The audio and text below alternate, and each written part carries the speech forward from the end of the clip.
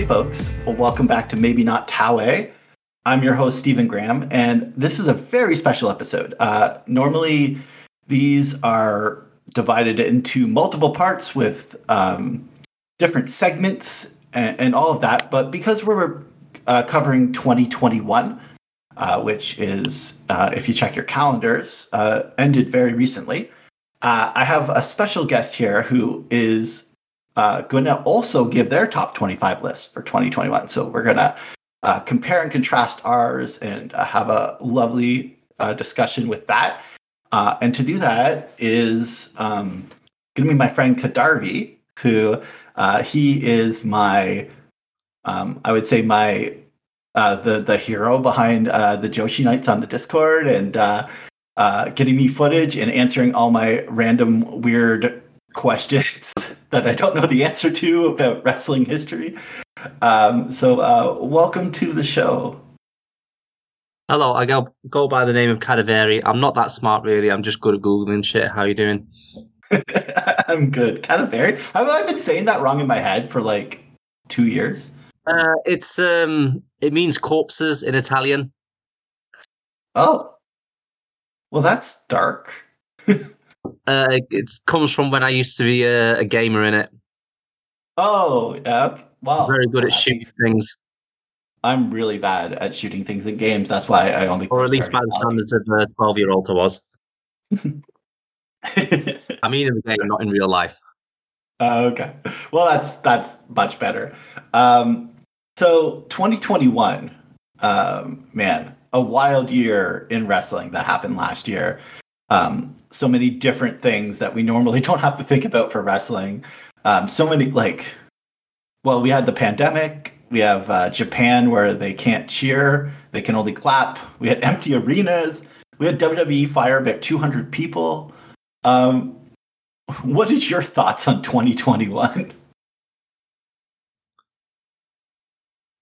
It's a very, very difficult year, I've noticed, to really assess people. I've got so used to doing it with wrestling just being normal. I'm having to just rethink about how I do everything now. Because now wrestlers need to think about how they're going to get matches over properly where there's even no crowd. There is that fake crowd in that dystopian Thunderdome thing that WWE did, which personally I thought was even worse than no crowd at all. It kept reminding me of that fucking scene in the second Matrix film. Yeah, where they're all fighting. Where he's fighting 20 Mr. Smith, or 20, 2,000 Mr. Smiths. It reminds me of that. And it also reminds me of that weird, what's it called? Guess Who? Do you remember that board game? It's not really a board game. Yeah, maybe the one where you had to be does this person have a mustache? And then they're no, and you remove everyone the mustache, and you have to that game. Yeah, it reminds me of that, and I wasn't very good at that game when I was 6 years old, so I don't like being reminded. Brings back bad memories. Well, yeah, I know. This year, I didn't follow any American or British wrestling at all, in real time until the crowd came back. I couldn't really follow it. So what I did, all I watched in real time was just some stuff in Japan. Mainly Joshi with the odd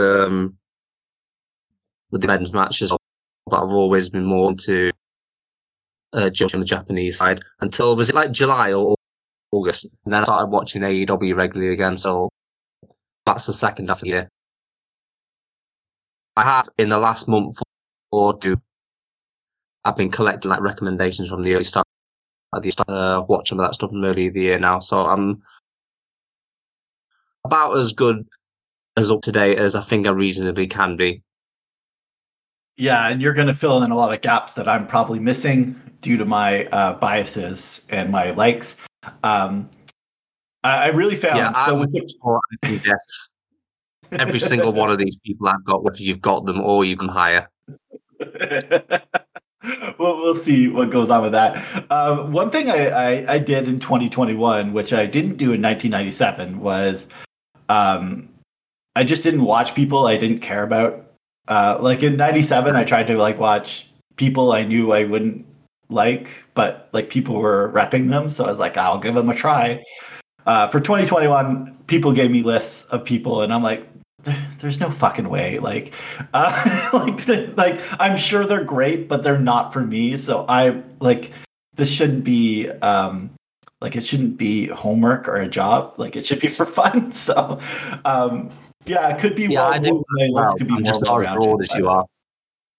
Yeah, you'll help to do that. The one thing I just have to accept, I just don't like is fucking Dragon Gate.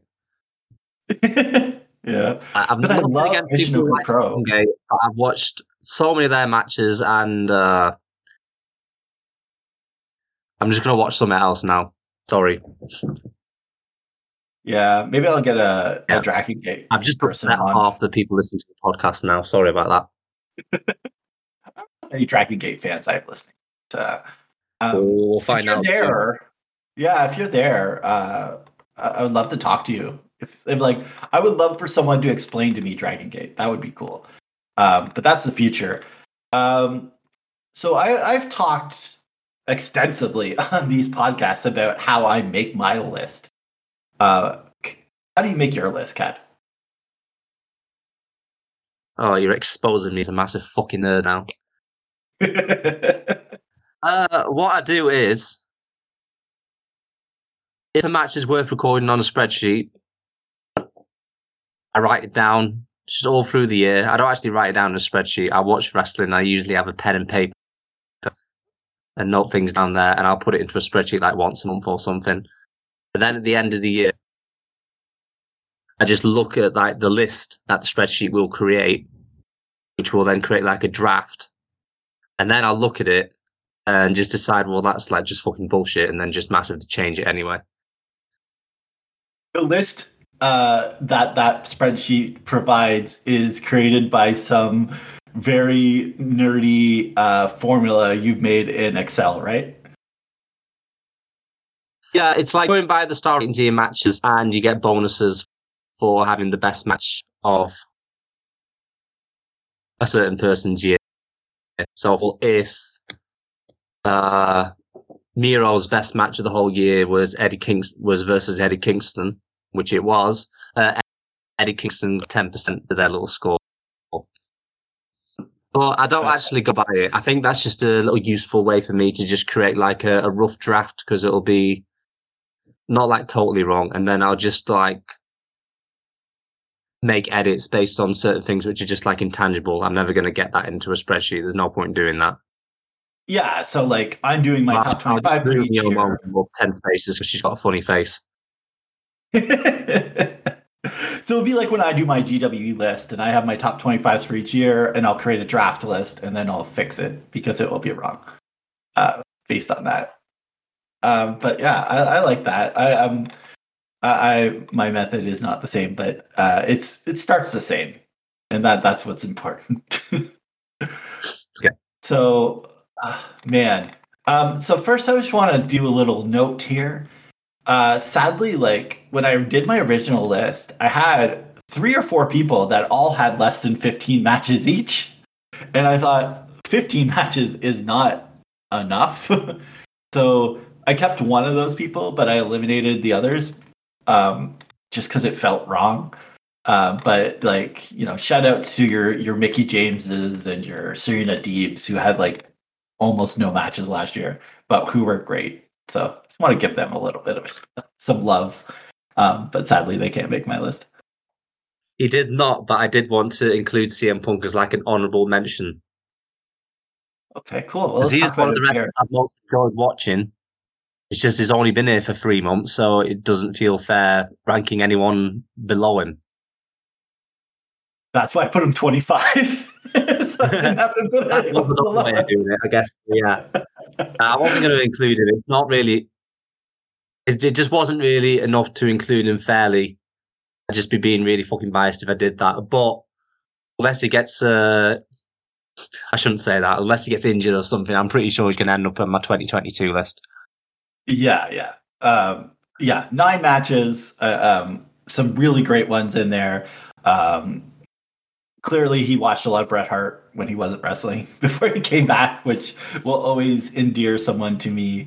And it's just really nice having someone in wrestling that has just that authenticity and that like specialness that not everyone has. And it's just been a joy to watch CM Punk over the last couple months, turning out a lot of great stuff with a lot of different people and some new faces. So CM Punk for me, number 25. Who is your number 25?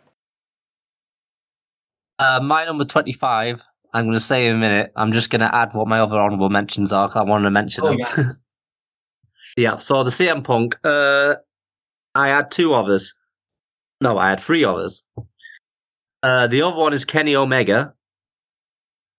The reason why I'm not ranking him is because, to be honest, I just don't like him. Well, that's a good reason.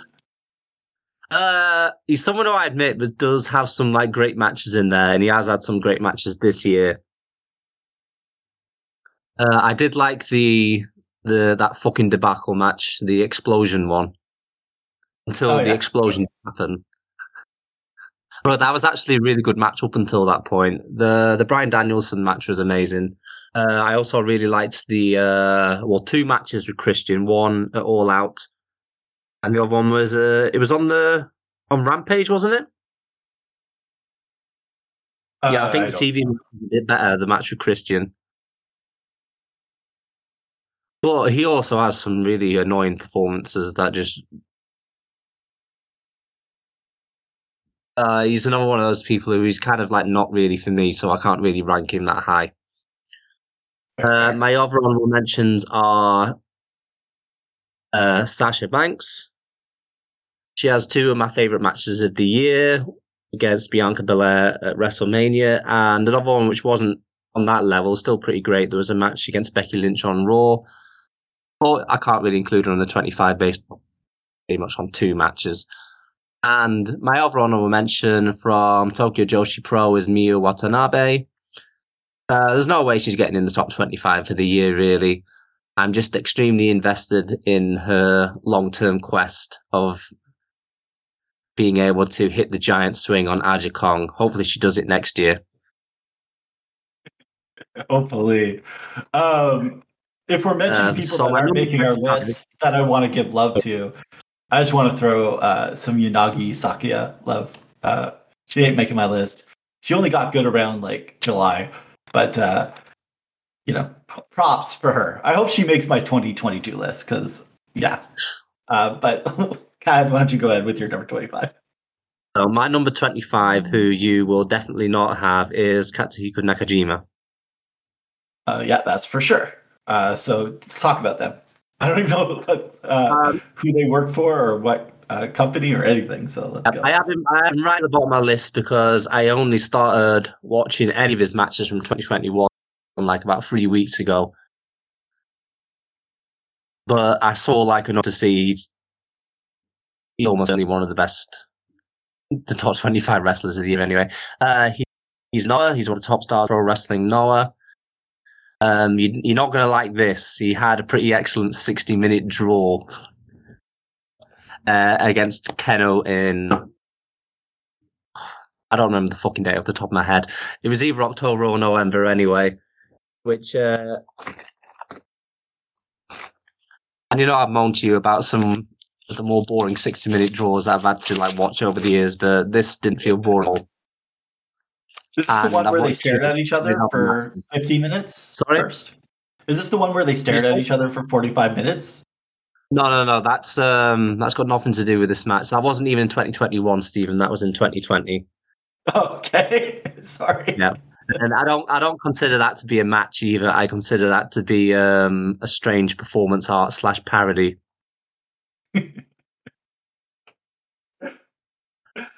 That's just to talk about. As a wrestler, he has a really kind of interesting face. His eyes kind of stick out when he's getting annoyed at people, and he's is he Gairon? You may be right there. I'm not sure. And no offense, big bombs. I like that kind of shit sometimes. So he'll just about earn himself a spot on the list. He's number 25 for me. Nice. that's someone to look forward to that I've never heard of before. So that's always good. But number 24, I know it's someone you're very familiar with, but I have no idea if you rank them. I assume probably not. Maybe Azumi. Whoa, I have Azumi higher. Oh, nice. Okay, they were like my last addition, so I'm glad that you have them higher. So who's your 24? My 24 is Takumi Iroha. Okay, go ahead. Yeah, she's another one who I've got lower because she's been injured until July. She had a pretty rough knee injury towards the end of 2020, and she returned in July. They did a really dramatic, the Marvelous, the promotion she wrestles for, they did a wonderfully dramatic video of her injuring her knee in like super slow motion, so you could see exactly how she did it, hype her return. So we've only got about 5 months from her. That's why she's lower than she probably would normally be, considering she's one of my favourite wrestlers at the moment. Pretty soon, straight after coming back, she had a big run in Stardom, which is very exciting for me because we get to see her matches actually filmed properly and on the internet, so we can fucking watch them. Yeah. Everything else. Marvelous does have a streaming service, but a lot of this stuff either doesn't go up, or the stuff that does go up, it's not the best video quality, to be honest, in terms of the production values. Quite often it's just one camera who, for some reason, they always decide to film their show sitting right next to a fan, which is louder than the actual fucking match.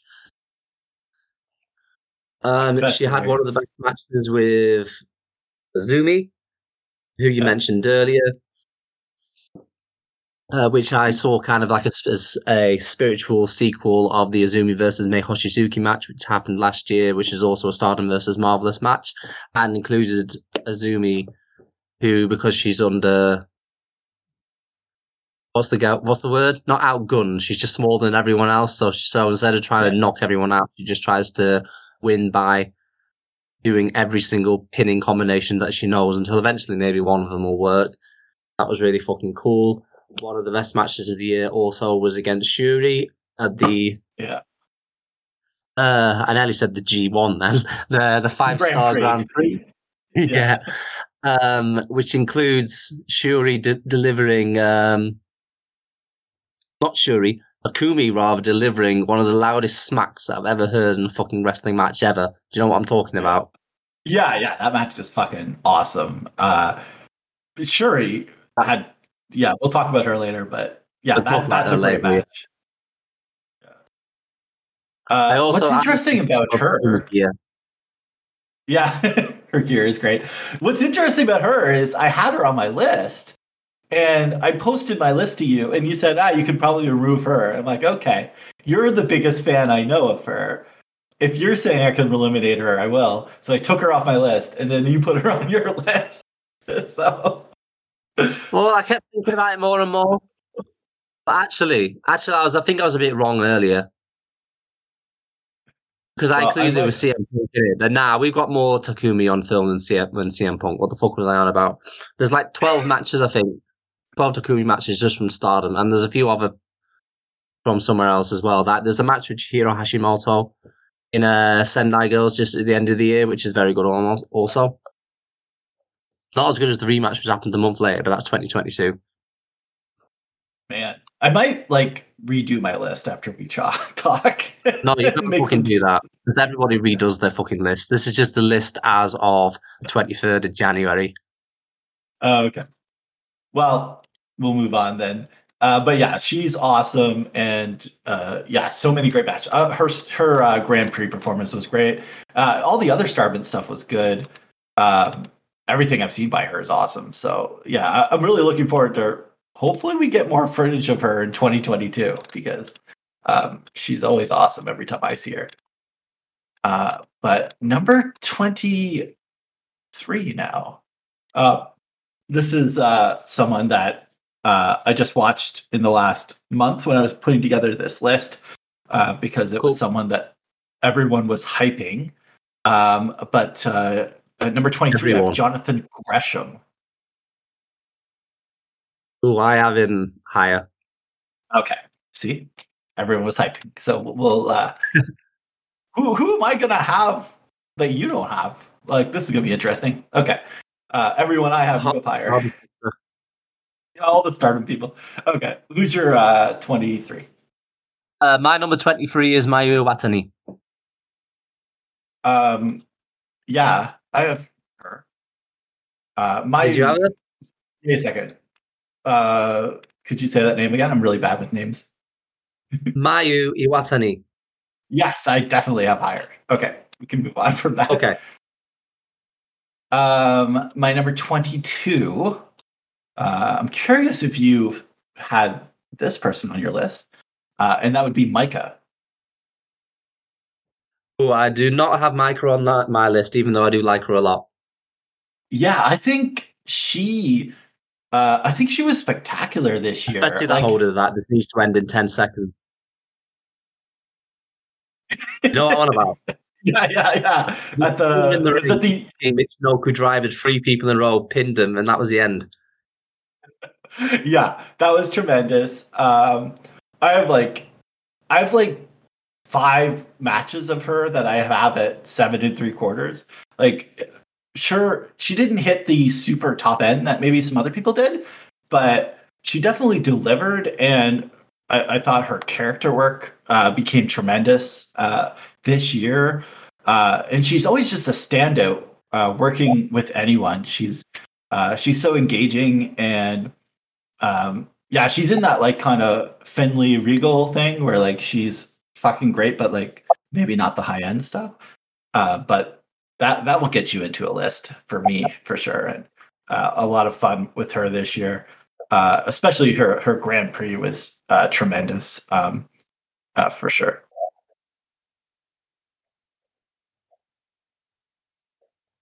Yeah, the Grand Prix match with Utami, I thought that was a really great match. But that's the only match of hers I really have that high this year.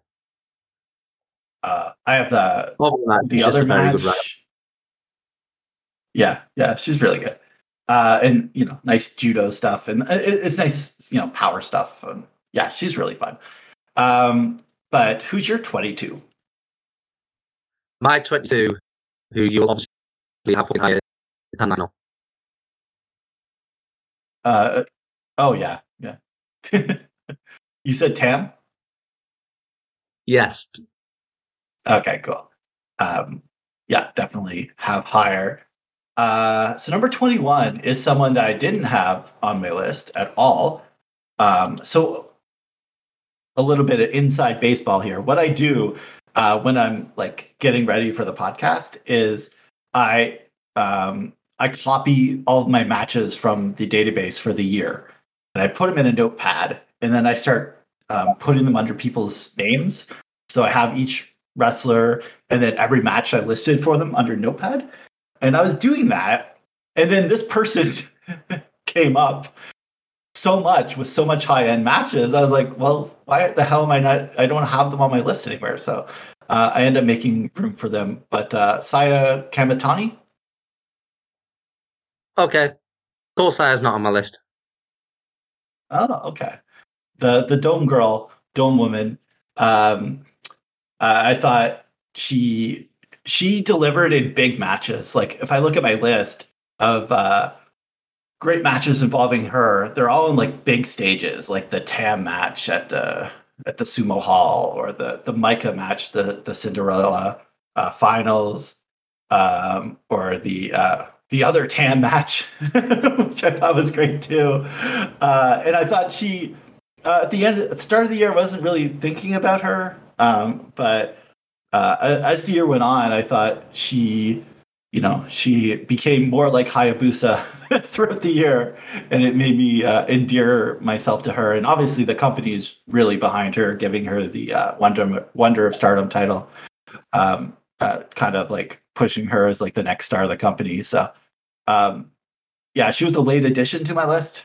I wasn't thinking about her, but as the process went along, I was like, how can I not have this person? Zoom. The reason why I didn't really have her is because she has a lot of kind of annoying habits in her matches, though.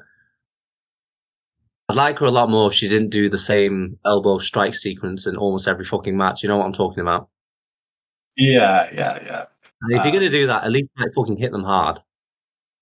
Yeah, I feel like I just I edit out all those kind of strike exchanges from every wrestler and like just discount them and just like call it a wash. That's all being biased. It might be. We'll talk about that later with someone else. But there's a lot of people doing that sequence, and I wish it just went away. Yeah, it really needs to be banned. Yeah, totally. At least like put it on hold for like 5 years and then bring it back. But no, I see it on every show, so it's hard to like. For me, it's hard to penalize someone for doing something that every fucking person does. So, but I understand. It's not just that she does something that everyone fucking does, is that she seems to be particularly not very good at it. Yeah, she's not. Like, I don't mind when fucking Arisa Nakajima does those things, so she actually does it pretty fucking well. Yeah, that's very fair. But yeah. You're number 21. My 21 is, I know it's Rusev then. My number 21 is Miro. Yeah, I didn't have them, but I've from what I've seen, they were pretty good. And so why don't you talk about them? Yeah, there's matches with Eddie Kingston at one of the pay-per-views. I've got a bad memory for the names, but people listening to the podcast, they know the fucking match I'm talking about. And the title match with Darby Allin, which were two of my favourite AEW matches of the year. I'm also kind of including his promos in this ranking a little bit. I don't normally do that, but his character is basically the Brock Lesnar promo after he defeated whatever his fucking name is. Was it UFC 100? Randy Couture? No. I fucked up your podcast now. You're going to have to like edit this fucking bit out and I'm going to say my point when I remember what the fuck I'm talking about. No. We don't edit on this one. He fought so many people. Now. This is what I fucking meant. Miro's character is basically Brock Lesnar's promo after UFC 100 when he defeated Frank Mir. Or Frank Mir, okay. Even. Yeah, it's just every single one, he just rewords it in a different way, but it's basically bragging about how God is on his side and he's got a really hot wife. Until he lost the title, of course, at which point God has abandoned him. And now he's got a character where he's basically raging against God all the time. His straight face just doing this kind of like silly character, whatever. But most importantly, he's a really fucking good wrestler. He hits people really hard, and he's a big boy. So I fucking like him. Where did I add him? Number 21? Yeah, that's about fucking right. Yeah. I was always a big fan of him, going back to when he first debuted. But obviously, I don't watch as much AEW, so it's hard for me to rank some of those folks because it just doesn't appeal to me. But from what I've heard, he had a resurgence, which is very nice to see because I thought he could have been big shit a while ago. And someone dropped the ball, but we all know about that. Well, when AEW had a fucking terrible gimmick, which apparently was his idea. that fucking gamer shit, but thankfully someone, maybe just Tony Khan, has stopped him from doing that shit. Well, as long as he found one that works. Oh, man, yeah. Who's my number 20 is Asuka Veni. I'm not sure if you have them. Cool, yep. You have them higher? No, I did not rank them, but I considered them. Oh, cool. Yeah, I watched, a handful of stuff with them, and they're very, very good. Very fun to watch. They got me to see a Kagetsu match in 2021, which I never thought I would see. So Kagetsu, so that makes my day. And yeah, I think they're a wrestler on the way up, which is good to see. And obviously they don't have the annoying stuff that Saya has, so I put them slightly ahead of them for that reason. But they worked a lot, 92 matches last year, which for 2021 is actually quite a bit because a lot of people were working less than normal. But I'm looking forward to seeing more of them in the future for sure. I pretty much agree with all of that, despite not ranking them. That's fair. Who's Probably your 20? 28 for me or something though. Oh yeah, that's close enough. I think anything from 20 to 40 is going to be pretty close. It's like the NHL draft where the top 10 is elite, and then you have this huge gap where everyone's kind of it's picking preferences at that point. I don't know nothing about these minority sports. Very fair. Hockey. It's got H in it, so I think it. If it's me time at a sport, it's going to be hockey. So okay, I should know it considering I did play fucking hockey when I was in high school. That's a fascinating story that I want to hear one day. But who's your number 20? Apparently, my teacher told me that I was particularly skilled at the wielding of long implements. I'm pretty sure that was their exact wording, because I weren't no good at any other sports. The sport I was good at was soccer. So we got some cultural exchanges going on here. I do play that every fucking week or two. Oh, it's been I'm not sure. I kind of think I'm not very good. But maybe that's because I get forced to play left back despite being right footed because no one else wants to play fucking left back. I always played center D. That was my position. How can you play center defender? Aren't you really fucking short? I'm 5'10", or I'm Lady C size, and but I was tall early. I was pretty much 5'8", 5'9", and grade 6 as well. I grew 6 inches when I was 12. Yeah. Between grade 5 and 6, I grew 6 inches in that summer. So I was kind of taller than most people. So I had that advantage. So it was. Yeah, it's really risky bullying someone under 12 because you never know what's going to happen. Exactly. For sure. Number 20. Who do you got? My number 20, who you mentioned earlier, is Jonathan Gresham. Oh, okay, cool. Talk about it. He's another one who I kind of binge watched in the last month. I always do this at January, whenever in the new year and over the year when I've been collecting little recommendations and writing them down and promising that I'm going to watch this at some point, and I've got around to it. All right, I'm going to watch this shit now in some kind of vague chronological order. Jonathan Gresham, same as he's been for probably about 10 years now. Yeah. He's really interesting to watch. He's got lots of little cool moves that he does, like technical stuff. But he never really feels like he's just showing off his moves, if you get what I mean. He still managed to incorporate it into the match properly, so he doesn't he's still trying to win. He's not just you know what I mean? He's not just showboating to entertain the crowd. He's trying to win the match, and this is this new little trick that he's been working on with his training partners. All of this John Saint more going for it. Yeah. Yeah, the match that comes to mind that I most recently watched and I really fucking enjoyed was against Jay Lethal at the last Ring of Honor show that they did. Was it Final Battle? Yeah. Anyway, final battle. Yeah, Final Battle. The one which is being people are talking about it's going to be the last Ring of Honor show ever, which probably isn't going to be the case at this point, but it feels that way. Well, they booked matches for the April show, so I assume that's going to go on. Yeah. Jonathan Gresham. You had him in your list as well, so even Stephen agrees. Yeah.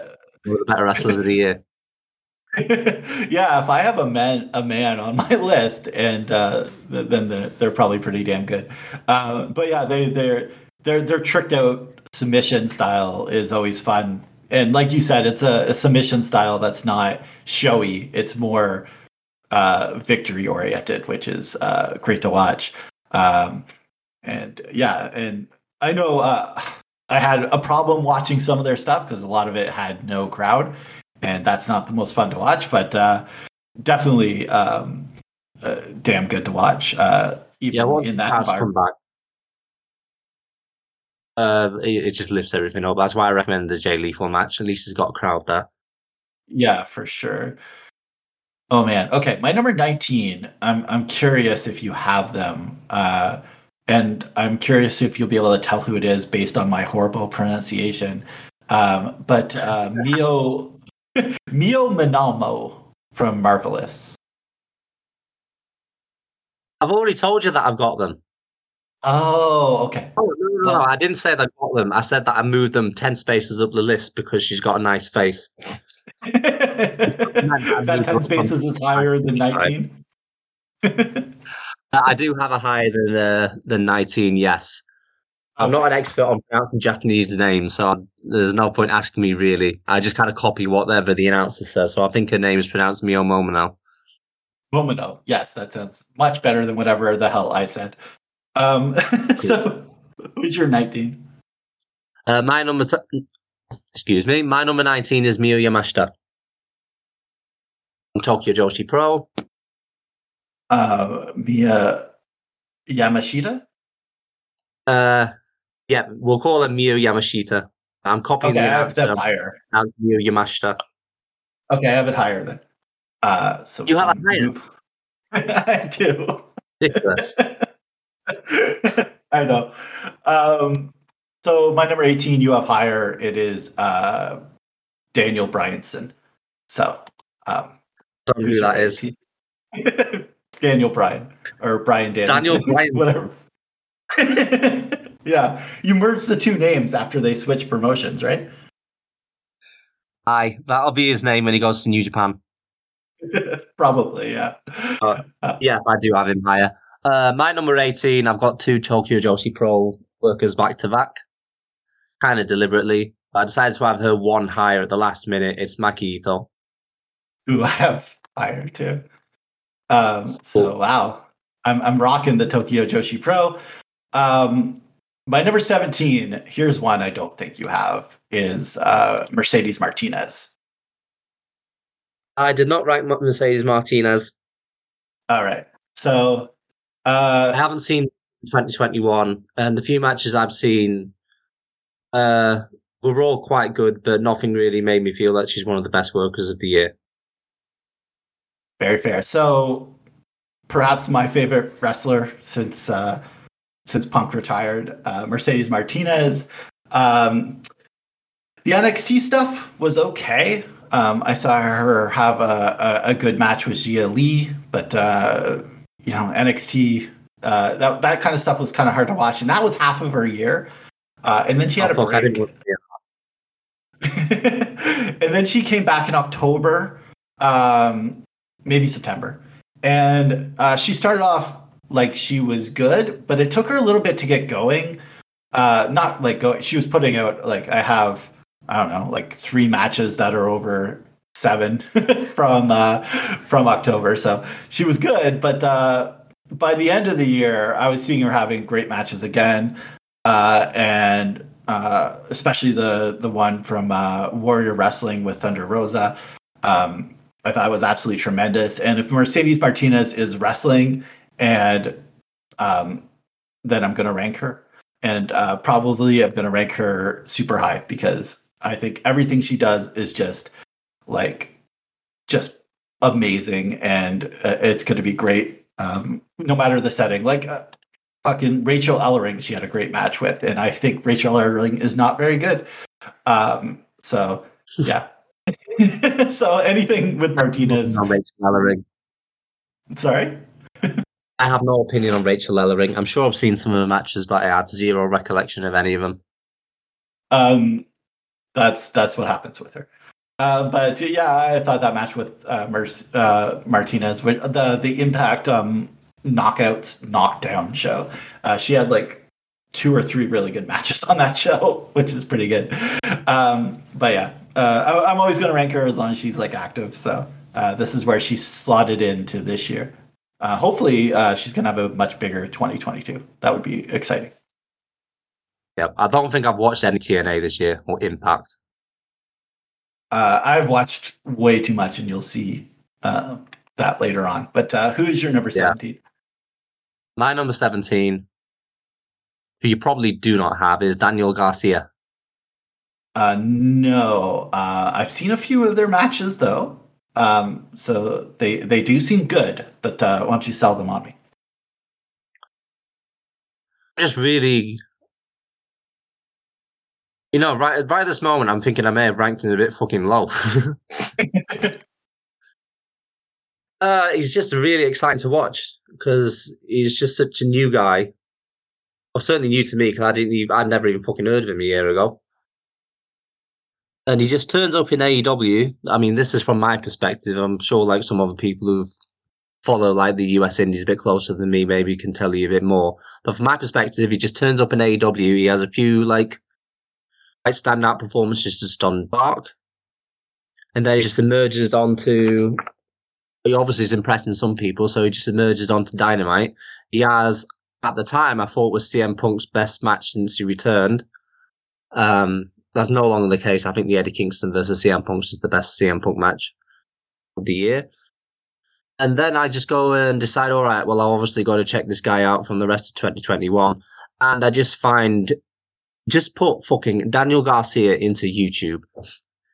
That's how you check him out. He's got loads of matches on these promotions like Beyond, Limitless and whatever, which just post stuff for free on YouTube for you to watch whenever you fucking want.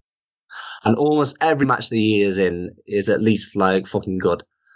The ones that I'll push the most are against JD Drake.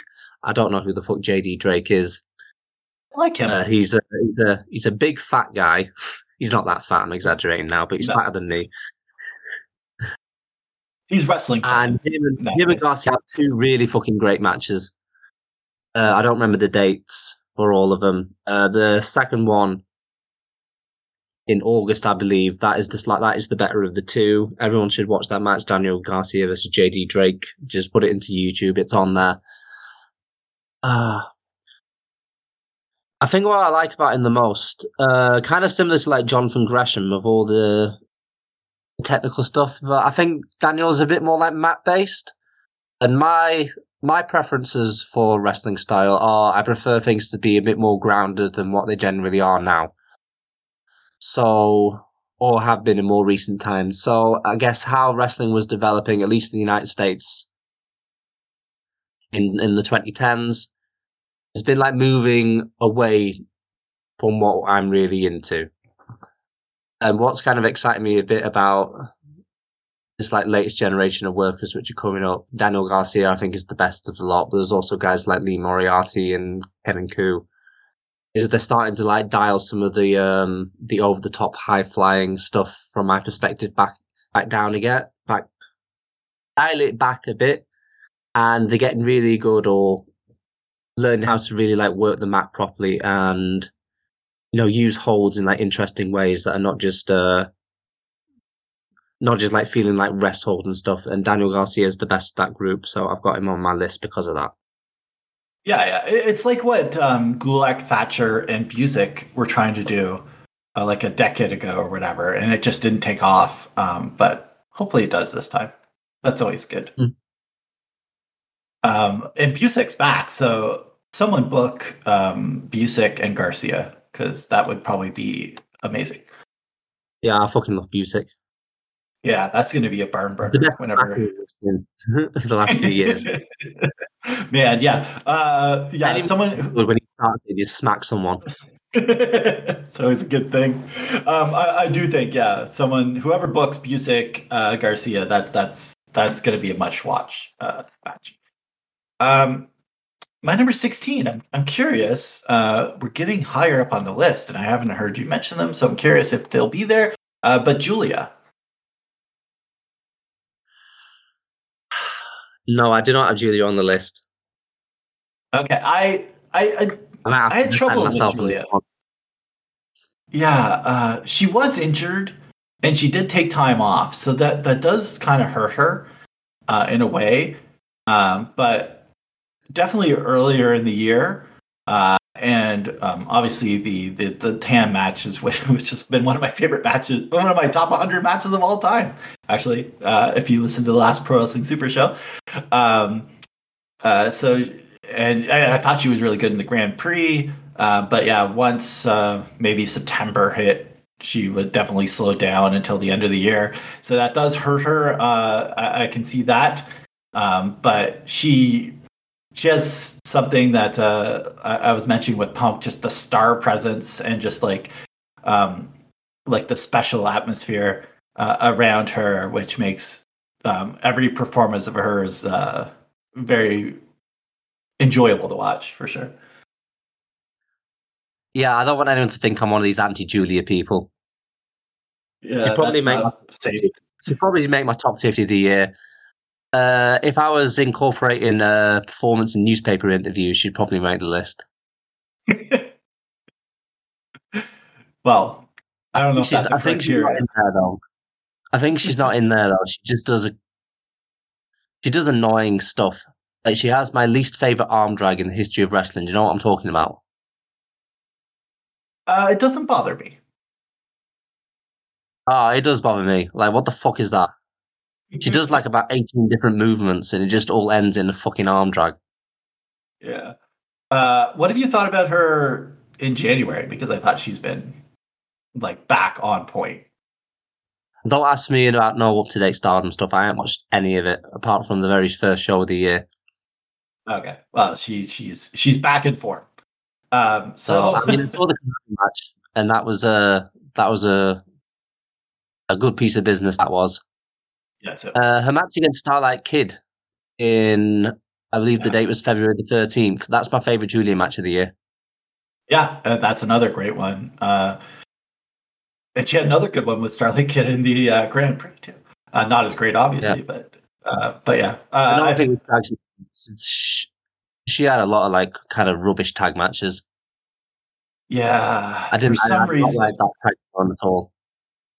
Yeah, I do think your theory that she was kind of injured or something makes a little sense because they have a tag match in January, which is awesome. So it probably their best tag match. So I'm not sure what happened there. But who's your number 16? Pay-per-view. Yeah, it's weird. I don't know. It's definitely weird. So no Julia. Cad is anti-Julia. No Julia podcast. But I had her number 16.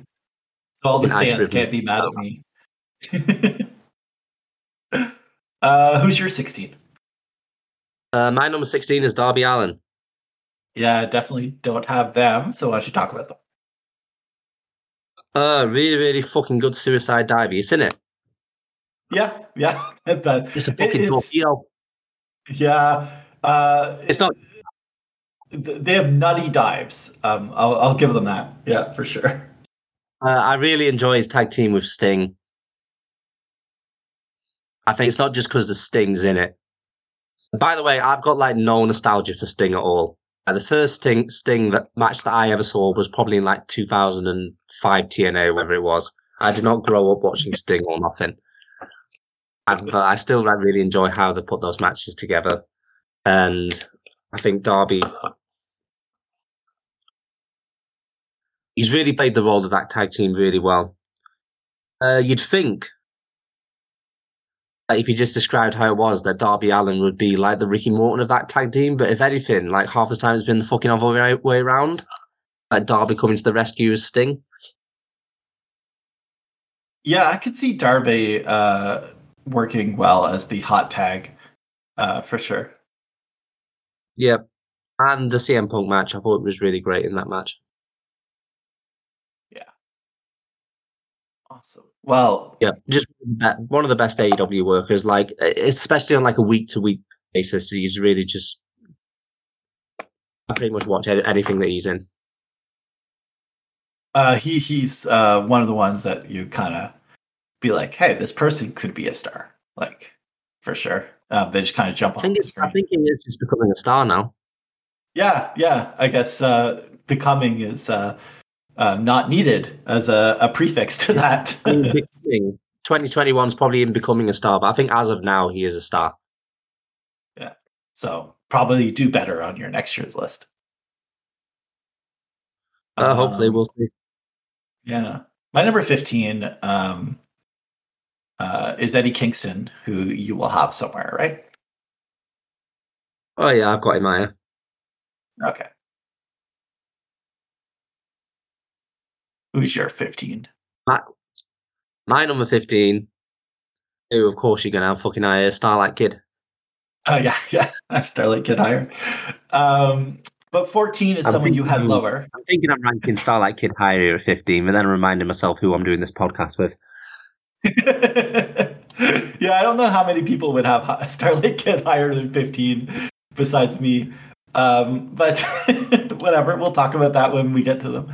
But now my number 14 is someone you had lower, Mia Yamashita, someone who I hadn't really seen until like the last month. And then I think it was you that gave me like a list of like 8 matches to watch or something. I didn't send you a list. I sent you a video of 8 matches to watch.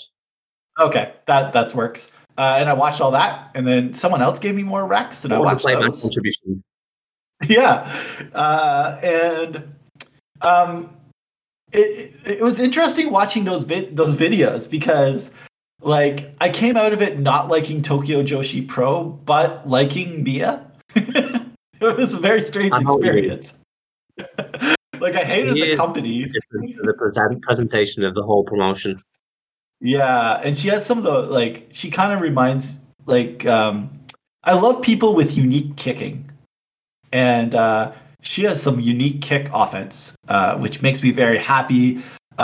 She had some big, great matches. She's really good in that like dramatic main event role. So though that's big props. And yeah, her kicks are great, and she just carries herself so well in those matches. And yeah, even if you don't like the company or the style, they kind of transcend that. So, what do you think about that? I think her being different to like everyone else in the company is kind of part of that company style. Yeah, you shouldn't. I'm not sure how to word this, but like Miyu Yamashita is like the ace of Tokyo Joshi Pro, and she is more central to that promotion than pretty much any like ace that I can think of at the top of my head right now. Of like a major promotion, Stardom, for example, like pretty much rotates them and who the actual top star is. I know Utami she had the big deal yesterday, but then Julia still gets a whole of a lot of attention, and Mayu's very protected. Whereas in Tokyo Joshi Pro, there's no one who's really presented in such a central way as Miyu Yamashita is. I don't mean in terms of necessarily win-loss records, although she does like lose extremely rarely. It's more that everyone else in the promotion, they seem to like measure how they are based on have they ever beat Miyu Yamashita in a singles match? Have they ever got close to beating Miyu Yamashita in a singles match? And so much of their own like personal like character arcs, she is involved in some way or another. And because she has that role in the promotion, it's important that she just isn't presented like anyone else is. Do you get what I'm saying about it? Yeah, that's fascinating to think about. I have to wrap my head around that one, but I think it makes sense for sure. Yep, like Maki Ito's debut was against Yamashita, for example, and they've like her like character arc pretty much like the entire time she's been at the promotion is her like trying to beat Yamashita, which she will never ever do. Of course. It's the Masawa Kawada story?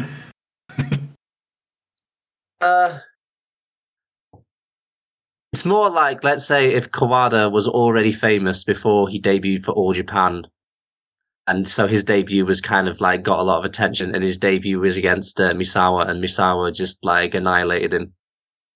I think I need to see that match because that sounds fun. The Micah Ito debut. I'm sure you can find it. I'm not saying it's like a great match on its own, but as part of the story purpose, part of the character arc, you should probably watch it just to get where everyone's coming from going forward.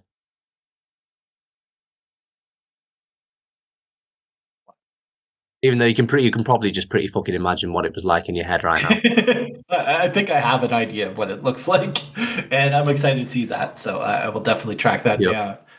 It was pretty funny kind of how she won a title back, which is Rika Tatsumi, who had won the championship at the start of the year. Basically just decided, because Yamashita hadn't really been focusing on winning a main title back, and Rika Tatsumi just decided, I've never beat Miyu Yamashita. If I'm gonna be the proper champion, I'm gonna have to have a match with her in it. And then Yamashita says, "Yeah, all right, I'll wrestle you," and then she just beats her and takes the title back. It's a good match. I like that. It was a very good match. Yeah. Who do you have 14? My number 14, which is probably going to be a bit of an eccentric pick. I'm sure you don't have them. It's Sheamus. I have not seen a Sheamus match in it feels like years. So how's good old Sheamus doing nowadays?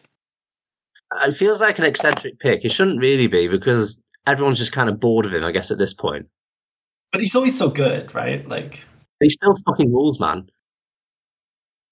And he's been, I'd say, roughly at this level for at least 10 years, and this has probably been one of his better years. I mean, it is kind of held back a bit because of the lack of the crowds. But I looked up some of the matches that had just been recommended, and I've wasted so much time after that just being on the fucking WWE network, just watching random Sheamus matches. Whenever I see him, he's also on the show. I just go and watch his match as well. Yeah. I've never been disappointed in one of his matches, for sure. Nah, if you want an example, there's a match he had a fucking load of matches with Drew Galloway. So I can't remember which one I'm talking. Drew McIntyre. I'm being an indie nerd there. I didn't do that on purpose, I'm sure. So, please edit that out of the podcast. Yeah, he had a pretty fucking awesome match with Drew McIntyre, and Ellie did it again then.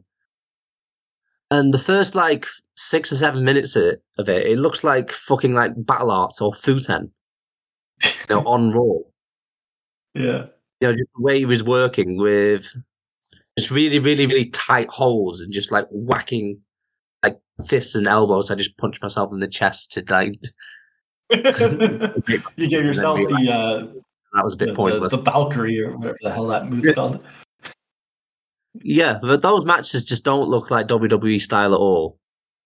Not just because of the stiffness, although of course they are very fucking stiff. It's Sheamus and Drew, but how they were making it. They were incorporating really snug holes into it as well. And the start of that match, it was almost one of my favorite matches of the year. Unfortunately for me, then they kind of lost the thread a little bit and went into a more standard WWE match with the kickouts and whatever. I still thought it was really fucking great. The Fastlane match, which I believe was Falls Count Anywhere, not Falls Count Anywhere, No Holds Barred, whatever it's called. That was really fucking great as well. Sheamus, he's one of the best wrestlers of the last 10 years. And you said it yourself. You very rarely, even if it's a completely random, no stakes 10-minute TV match, are you going to find a Sheamus match which isn't good. So I think he's worthy of being any of these lists, provided that he sticks a few great matches on top, which he has this year. That's cool because my number 13, I think, is someone who's very similar in that they've just been one of the best wrestlers for the last decade. And as long as they're getting opportunities to have some matches, they should probably be high on your list because they're awesome. And that's, pardon my pronunciation, Tsukasa Fujimoto from Ice Ribbon. What number was she? 13. 13. I have a bit higher. Oh, cool. Okay, cool. Who's your 13 then? My number 13 is Jon Moxley. Yeah, I don't have Moxley, but I know he's been a little bit of the rave this year. So why don't you talk about him? Yeah, he's one of the ones who's high, and it's another one where it's more just about how good the matches were. I know I talk about like my rankings is mainly on that a lot, but a lot of why he's high is because I think he, especially with his title reign, although a lot of that's 2020, he really like fucking carried AEW throughout the pandemic. And, you know, that kind of thing, that could really have like ruined, you know, like a new company. Yeah. Because they'd only been going, what was it like? I mean, Dynamite, it'd been going like 4 months or 5 months, was it? Yeah, it started like September or October or August, somewhere in there. Yeah, and then they had to have like a year and a half with no fans. That could have just been just shit TV, just killed the whole thing. And Jon Moxley has been the centerpiece of the promotion pretty much through the entire pandemic period, and he's been pretty consistently entertaining, even if a lot of it is just like promos or just like just incorporating like character stuff into his matches, so he can like follow what's going along with stuff. The crowning of achievement of his year isn't actually, in terms of a match though, isn't actually in AEW. It's in, what the fuck is it called? It's in Bloodsport against Josh Barnett. Have you seen that match? I have not, but everyone raves probably about won't. it. But I've been told I would not like it, so I didn't watch it. Oh, I don't know. It's not really a shoot style match. It has a few of those elements, but it's also a fucking bloody brawl. And it just reminds me that Moxley, he is like quite a good like technical wrestler in a kind of gritty way. Yeah, for sure. Like he wrestled kind of similar to that in the Triple H match, which you were just telling me recently that you were there live for. So imagine kind of that match, but a lot more violent and there's blood involved. And you're probably not far off what the Josh Barnett match was like. That probably wasn't a very good way to sell it to you. It was kind of like this Triple H match. But honestly, in this one situation, this is one where that's a good thing. Yeah, I was there live. That match ruled. So if it's like that, I might actually watch it. So yeah, maybe I'll put that on my list. Let's move on to number 12 then. Someone you had as an honorable mention, Sasha Banks. A whopping 47 matches this year. But probably one of the more impressive performances by any wrestler of the year. The WrestleMania, the first WrestleMania in front of a crowd, like the first WWE show in front of a crowd. She's in the main event. She's versus someone who's not experienced in big main events. And like not long before the match started, they had to cut like 10 minutes. And also like the emotions were running so high at the beginning of the match. Like Bianca was like, she's crying like and somehow that match, one of the greatest matches of all time. So big props to her. If it was just that match, she probably wouldn't have made my list. But I watched a bunch of random Raws or SmackDowns or whatever the fuck they're called. And she had a lot of really good performances at the later end of the year. Like all the matches I watched were all like good, or they were ruined by things that weren't her fault. Which, if she's making me think a match is good when everything else around it's shit. So big props to her for that. And like, Sasha's, to me, one of the greatest wrestlers like of the last decade. She's in that probably top 10.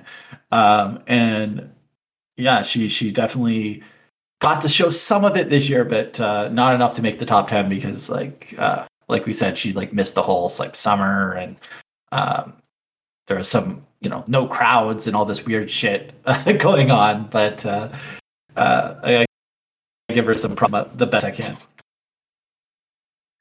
She probably would have slipped onto my list if we didn't have that. Whatever the fuck happened to her in the summer. I was looking Was she forward to that filming? Was she filming the Star Wars show, or was it just like contract disputes? I don't even know. I mean, this is just me speculating, so I may just be completely fucking wrong. But I suspect what happened is she got a concussion. That will do it too. Because WWE, somebody fucking shady about when people get concussions. Yeah. Well, apparently, just wasn't really known if she was going to be able to make the show or not, and that she was like backstage at some point before, which makes me think that what was going on is they were putting her through concussion protocols. Yeah, and then nothing else. If she was out, no, she's not going to be able to do the show, innit? Yeah, that was. I don't know. I'm just show. That was quite the booking at SummerSlam, but we don't have to go into that. But yeah. Plus, if I'm doing these lists to make my final GWE list, like anytime I can get Sasha some extra points for that overall list, I gotta do it. Game the system somehow. Well, 25 is a small number, really. Yeah. So who's your number 12? My number 12 is the highly controversial Volta. Oh, Gunther. I am never going to call him that. I'm not against that. There's nothing wrong with WWE changing like someone's name from the indies to give him a new character, whatever. I get that. But this is totally different. The guy has been on WWE TV for fucking 3 years now. He's been on like a Survivor Series. You can't just change his name now. They changed Keith Lee's name and he was on Raw for like a year. No, they gave him a nickname. That's not the same. Oh, okay. Sorry. I mean, you can also change someone's name if it's part of a storyline, but this is just fucking ridiculous. They just changed his name, but nowhere acknowledged that they've changed his name. He's just called Gunther now. And so now it just looks like a continuity error. That's 2022. So what about Walter in 2021? Yeah, sorry, I went off on a tangent there. Walter is this high for me because he doesn't have that many matches. But I just fucking love the way he wrestles. And you're probably working out the kind of wrestling I tend to like. Yeah. He hits people really fucking hard, but he doesn't seem dangerous. I mean, just for example, Jim Cornette, who I wouldn't usually quote him because he has terrible opinions on a lot of things, but I do think he knows what he's talking about when he says that someone like Walter is not actually a dangerous wrestler. He just knows how to make it look like he's really hurting someone, but all he's going to do is he's going to make them sore in the morning. He's not really risking injuring people. Do you know what I mean? Yeah, for sure. Yeah, but all his matches for me are all just really fucking good because I just love the fucking way he approaches wrestling. I think the best match he had of the year was against Ilya Dragunov. That was at an NXT show. That match got a lot of hype. Yeah. Yeah, well, it's just really super dramatic match. They've had a lot of matches before.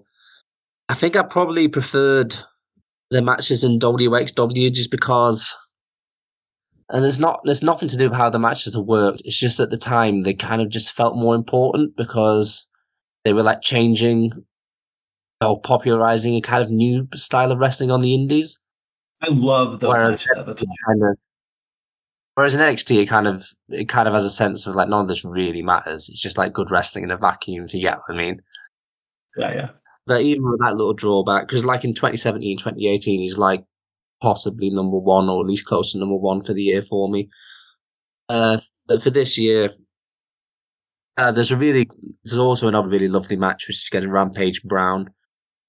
It was kind of hilarious to me because the commentary makes out that Rampage Brown is like one of the most legendary wrestlers in British history or whatever, even though like fucking no one has even heard of him. Unless you were following like British wrestling in the early 2010s, but even like loads of fans now did not know who the fuck Rampage Brown was. And then they have just like a four-star match where they just batter the fuck out of each other. Man, did they book Walter or Sheamus yet? No, but they obviously should. Yeah, like come Now, on. all these you're fucking wrestling with are all these like NXT UK people, So who like knows who A-Kids and those all. are? That's a really like great like cat and mouse style match. They're like Oh the yeah, opposite to that Rampage Brown match. Who Rampage Brown is another like really big guy. yeah. NXT UK is a strange place to watch. Yeah, I was gonna say NXT UK. Like, I don't think we even considered someone like Miko Satomura, who's like one of the greatest wrestlers of all time, because they're in NXT UK. And like, what are they doing? Mako is probably like the lesser version of Walter on that show. That's weird. She's worth checking out. She has like a lower quality of opponents than Walter has, because there just aren't really that many good people for her to wrestle. Like, I'm trying to think who have I seen Mako wrestle this year. Kaylee Ray is probably her only opponent who I think who's actually like actively good. I probably just upset a lot of other people by saying that. I don't even know who's on that roster, so I can't get mad. You can watch Mako have a 3-star match with fucking everyone. Yeah, that's fair. You know what? If I watch that stuff, is there a crowd? There's no crowd, eh? There starts being a crowd about at some point. I mean, I've only watched like the occasional like cherry pick stuff, so I don't remember exactly. But there is a crowd towards the end of the year, small crowd. Okay. Yeah, I should check out some Miko because there is a really good match actually. Mako has with Ginny. Oh yeah, that sounds fun. Which you might enjoy. And all of the matches are quite short. I think the longest match she's had all year is like 12 minutes, so it's not like a huge investment of your time. Yeah. So you can do that and you can find out how Mako's actually kind of like Ric Flair. With all that said, Walter's really good. Yeah, as we talk about Miko as we usually do. But let's get our last people in before the top 10. My number 11 is someone you had lower, the before mentioned Starlight Kid, who number 11 for Starlight Kid.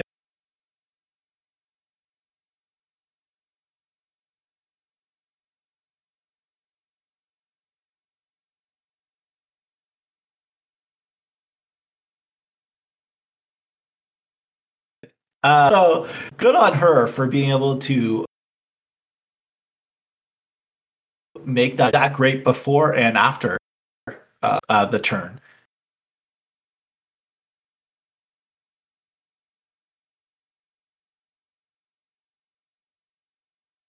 How to do that in 1 year, so that's pretty impressive.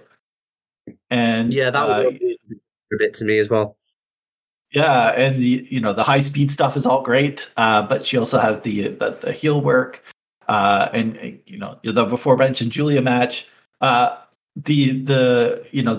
all the high speed title stuff, the Mayu match from the Grand Prix I thought was super great, but I love watching her either like. Sorry, do you know how long that Mayu match was? No idea. 6 minutes. Are you serious? Yeah, maybe like. How do I put this? It's not the best like 6 minute match ever, but it's probably the best 6 minutes match ever, which feels like really epic and full of like storylines. I had that 8 out of 10 on my ratings. So, wow. It's extremely efficient how much they got into that fucking 6 minutes. Yeah, that's that. I had no idea. That's wild. Played off like them being like two former tag team partners, and despite like Starlight Kid like basically leaving Mayu on her own to just do her own shit now, she still has this like a little bit similar to what I was talking about with Miya Yamashita and Tokyo Joshi. Like Starlight Kid needs to like get a win over Mayu at some point, and also there's the fact that in the Grand Prix at that point, if Starlight Kid had beaten Mayu Iwatani in that match, she would have won her block and went to the final. But that ain't gonna happen because Mayu ain't never gonna let Starlight beat her. And you just see all that play out just in those 6 minutes. It was a wonderful match. Yeah, tremendous match. I just wanted to point out Koguma, who Starlight Kid has just amazing chemistry with, but Koguma wasn't wrestling most of the year, so I couldn't put her on my list. But man, anytime those two are in the ring together, it's like magic to me. Just unbelievable stuff with them. Also, Starlight Kid hits hard when she throws her elbows. Yes, she does. Like 99 pounds or whatever, she somehow hits harder than almost everyone else. She does, and some of the best character work of any wrestler. Very good voice as well. Yeah, she's you know when she just like goes people. Yes. And I was like freaking out, like screen capturing and sharing that with people, like all of her promos during her heel turn. Because I was so in love with it. So big out props to her. My last person outside the top 10. Who's your last person outside the top 10? My last person outside the top 10, who you mentioned just earlier, is Sakasa Fujimoto from Ice Ribbon. Oh, nice. Yes. Why don't you talk about that? Yeah, I'm a little bit surprised myself of how highly I've ranked her this year. Considering I was going on. Because I was going on for ages, like a while back, talking about how Arisa Kojima's better. I fucking ranked her this year, and I've got Sakasa at number 11. But yeah, Sakasa just had the better year this year, hasn't she? The problem with Nakajima for me is I couldn't find much footage. There is footage out there. It's just, well, you can just ask me and I'll send it to you, innit? That's fair. But Fujimoto definitely had some big matches. She had a match with someone else's name I can't pronounce. Tsukushi Haruka from November 13th, which made my top 10 match of the year list. You can just call it Scoosh. That sounds good to me. But yeah, that was year as well. And I'm glad you ranked them, so I don't feel so like out on a limb there with her.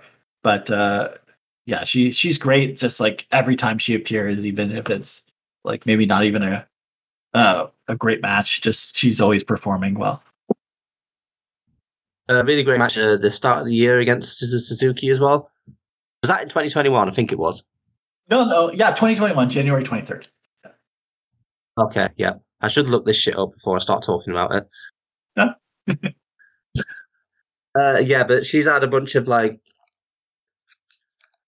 One of the problems with Ice Ribbon is they've got a streaming service. But you know what I'm going to say, don't you? They upload all their events like fucking 4 months after they happened. Yeah, it's very weird. So I can talk about how good she was up until like September of 2021. And everything else, thankfully, Samurai TV have broadcasted a few Ice Ribbon shows, so I managed to get to see her other big matches that way anyway. Another really good match she had was against, forgotten her fucking name, Ibuki Hoshi. Am I remembering her name right? That's a really unique match out. If you haven't watched it. Yeah, and obviously I like it because they hit each other really fucking hard. Yeah, Fujimoto can do that for sure when she wants to. And you also get the fun thing, like with a lot of her matches, when you're watching them, you can watch her watch them at the same time, like in the corner. You don't get that with every other wrestler. That's Nico Pro streaming. They call it streaming service, even though most of the events they have are fucking pay-per-view, so you need to pay more for that anyway. So it's a pretty fucking stupid streaming service. It certainly is.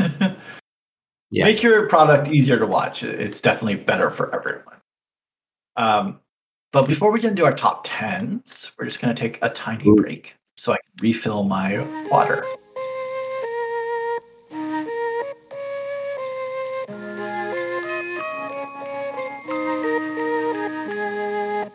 All my favorite songs are slow and sad. All my favorite people make me mad. And we're back with our top 10s of 2021. I'm here with Kadaveri. I always just say Cad in my head, that I had to like pause and think for a second of how to say that name now that I've been corrected. But let's move into our top tens. And my number 10 is Mayu Iwatani, who I think we both love and I had her cherish. a lot lower. Yeah, I can see that. I contemplated putting her lower. Why'd you put her high? Well, I love her. I loved her longer than you fucking loved her. Well, that ain't no fucking explanation. Because I just, not that it's her fault or nothing. I think, actually, someone posted this somewhere else, that 2021 is the first year that Mayu's not had a title in Stardom since 2012. That's wild. Yeah, so her ranking 2023 for me is still pretty impressive considering how she's just not really been the focus of the promotion all year. Yeah, she has a lot of like there's a lot of stuff I love, especially like the Grand Prix. I thought she was tremendous throughout it all. It's just like none of it's like really big matches. And I think I do. I like the TAM singles match from October 9th a lot more than you, as like a big, really great match. No, I like that match. Oh, good. But and the stuff against Marvelous, I liked all that. And like even see the thing is like you know, me and you we watch like a ton of like these house shows and stuff, and even if they're not like blow away matches that are making your spreadsheet, like every time you watch Mayu, it's she's working like good and she looks good in it, and it just, you know, it just might not be a match that is meant to be great, but you know, she's doing the best you can in the situations that she's in, I think, most of the time. She did a moonsault off a ladder. She did do that too. Which, you know, props. She like destroyed the entranceway. You know, I seen her like trip a few times, which is always fun. Yeah, she did a promo for the Tokyo Joshi show. Oh, did she? Yeah, she told everyone like something that I'll be seeing you all on October the 9th in Osawa Gymnasium. And then someone shouted at her, that's the Tokyo Joshi Pro, that's not our show. I also saw her do a press conference where she like said the name of the arena wrong like 10 times in a row. Yeah, but to be fair, that is a really hard word to pronounce. Like, who the fuck named that? Even the native speakers of Japanese can't pronounce that properly. It's not just us. Very fair. But yeah, Mayu, yeah, like there's not the huge matches because she didn't get the showcase, but she's still great. Like I like based on her performances and the way I saw her, like any opportunity she had, it would have been great. Like I think she performed as best as she could in the way she was booked. I think she did have a couple of big matches, really. I mean, not as many as she usually does. Like 2020 was her year, really. I think she's probably like, if we did this for 2020, she'd probably be my number one. There's the Yoshiko match in the Budokan, and also this is kind of a big match on the opening night of the Grand Prix match against Momo, where Momo debuted the Peach Bomb. Yeah, that match rules. Yep. Yeah. So she did rule in those big matches. So, yeah. But there was a lot of great people in Stardom this year, so she is hurt by that too. Cool. But who's your number 10? My number 10.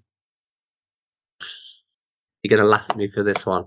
I think it is deserved. It's Roman Reigns. I have him higher.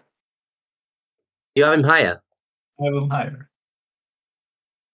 I'm not sure if you're joking or not. I'm not joking. I love Roman Reigns. You really got him higher than 10 for this year? All right, fair enough. Roman Reigns is awesome. I love Roman Reigns. Number 9. I think you were really watching WWE this year. That's why I was just a bit surprised you've actually got him higher than me. I watched like a hand. So like I watched a handful of his performances enough to know that he is as great as he is. So that's the way I look at it. Like so, like when I'm doing like previous years, right? I'm like I'm watching like 3 to 4 to like 6 matches of someone and being like, how great were they? And I did that with Roman, and he passed that test. So, cool. Number 9, I have Bianca Belair. I don't know if you have her or not.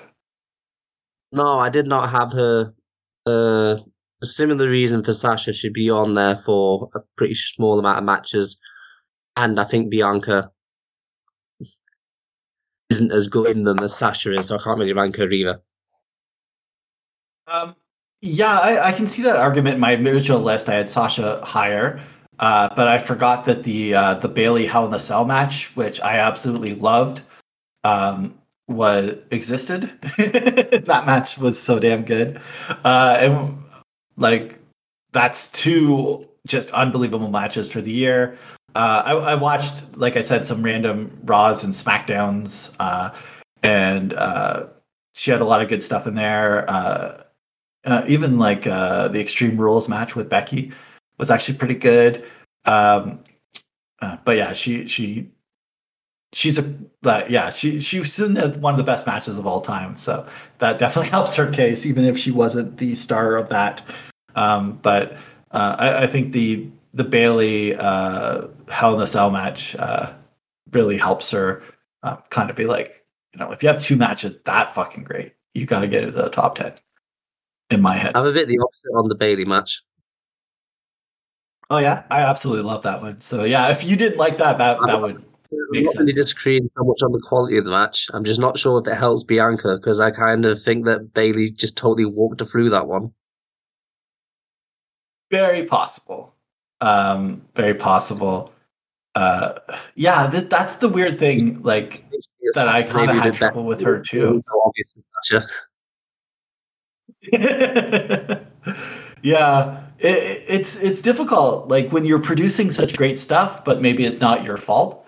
How much credit you should get, but you are producing that great shit. Yeah, that's something I'm gonna have to think about over time. Be like, okay, like here's all these great matches you were in, but maybe you weren't the reason they were great each time. But you were in them and you contributed in a way. And I think with her, she is like very high on like the intangibles. Yeah, like she has this amazing athleticism. Yeah, and like legit. But sometimes, yeah, and those hair spots, like no one else is doing those, and those are so unique and cool. Yep. So yeah, no one else is like that's something she has that no one else has. So she in that military, the one from WrestleMania, like that's one of the best military dresses I've ever seen.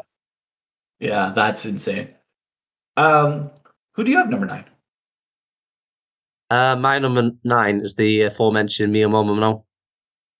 Okay. I can't pronounce the name either. It's a fucking tongue twister. Mio Momono. It is. It is a tricky one. Man, she's one of my like people that I've watched less of because of where she works. But every time she's popped up in the stuff I've seen, she's just unbelievable. Just like one of the fastest wrestlers I've ever seen. And it's so enjoyable to watch her. But what's your spiel on her? I should make a GIF of this really because I think it sums her up really well. It's the Hana Kimura Memorial Show, the 8-woman tag, where there's a spot where Mio Momono, she runs up the ropes and she drop kicks both of the tag partners on the apron on the opposite side.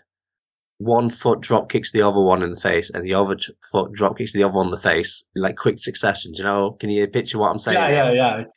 Totally. So she does that. It's really fucking impressive. She lands on her feet, and the best bit of the spot is not any of the actual wrestling moves she does. The best bit of the spot is the fucking cheeky grin she has on her face right afterwards. Yeah. And like bonus That's what I'm points of talking being about, like man. Just the a really fucking good face. yeah, and, Just and such a I little. gotta and I want to say she was like the star to me of the Gaia marvelous Sendai girls stuff. Like every time she popped Yeah, up in when those. she got fucking injured, that angle just died. Yeah. Yeah. She was tremendous and all that. Yeah. You can't dig her stuff out. There is a lot of footage on her. It's just in like awkward to find places. Yeah. And I suggest you do because everything really stands out. I think the Gaia stuff, the Sendai girls, marvelous stuff was kind of like the standout stuff I saw, but there was other stuff too. Like there's that tag. I think it was this year the tag where Azumi and like Starlight Kid came to Marvelous, and that was like tremendous too. Yeah, and the anniversary. In fact, if you want to Yeah. find Mio Momoro matches, one of the easiest way to do it is just find out how to write a name in Japanese, put it in YouTube, and put in 2021. That's Because actually Sendai Girls, they both put a lot of stuff on YouTube, but it's all the titles of the videos are all in Japanese, so you have to learn how to put in the wrestler's name in Japanese to find them. yeah, that's actually a great point to do. Like that's how I found Command Bolshoi's channel, and all of her titles are all Japanese. But yeah, my web browser, I do the translate to English, and it gives you like a long list of all these great matches, except for Kana, Asuka. Like hers, instead of translating it to English, just translates to Chinese character. So that amuses me every time I see it. Yeah, Well, like when you try.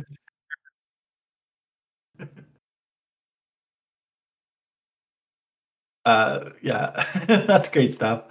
Okay, number 8. Yeah. Someone you. Go number 8. My number 8 is someone you mentioned earlier.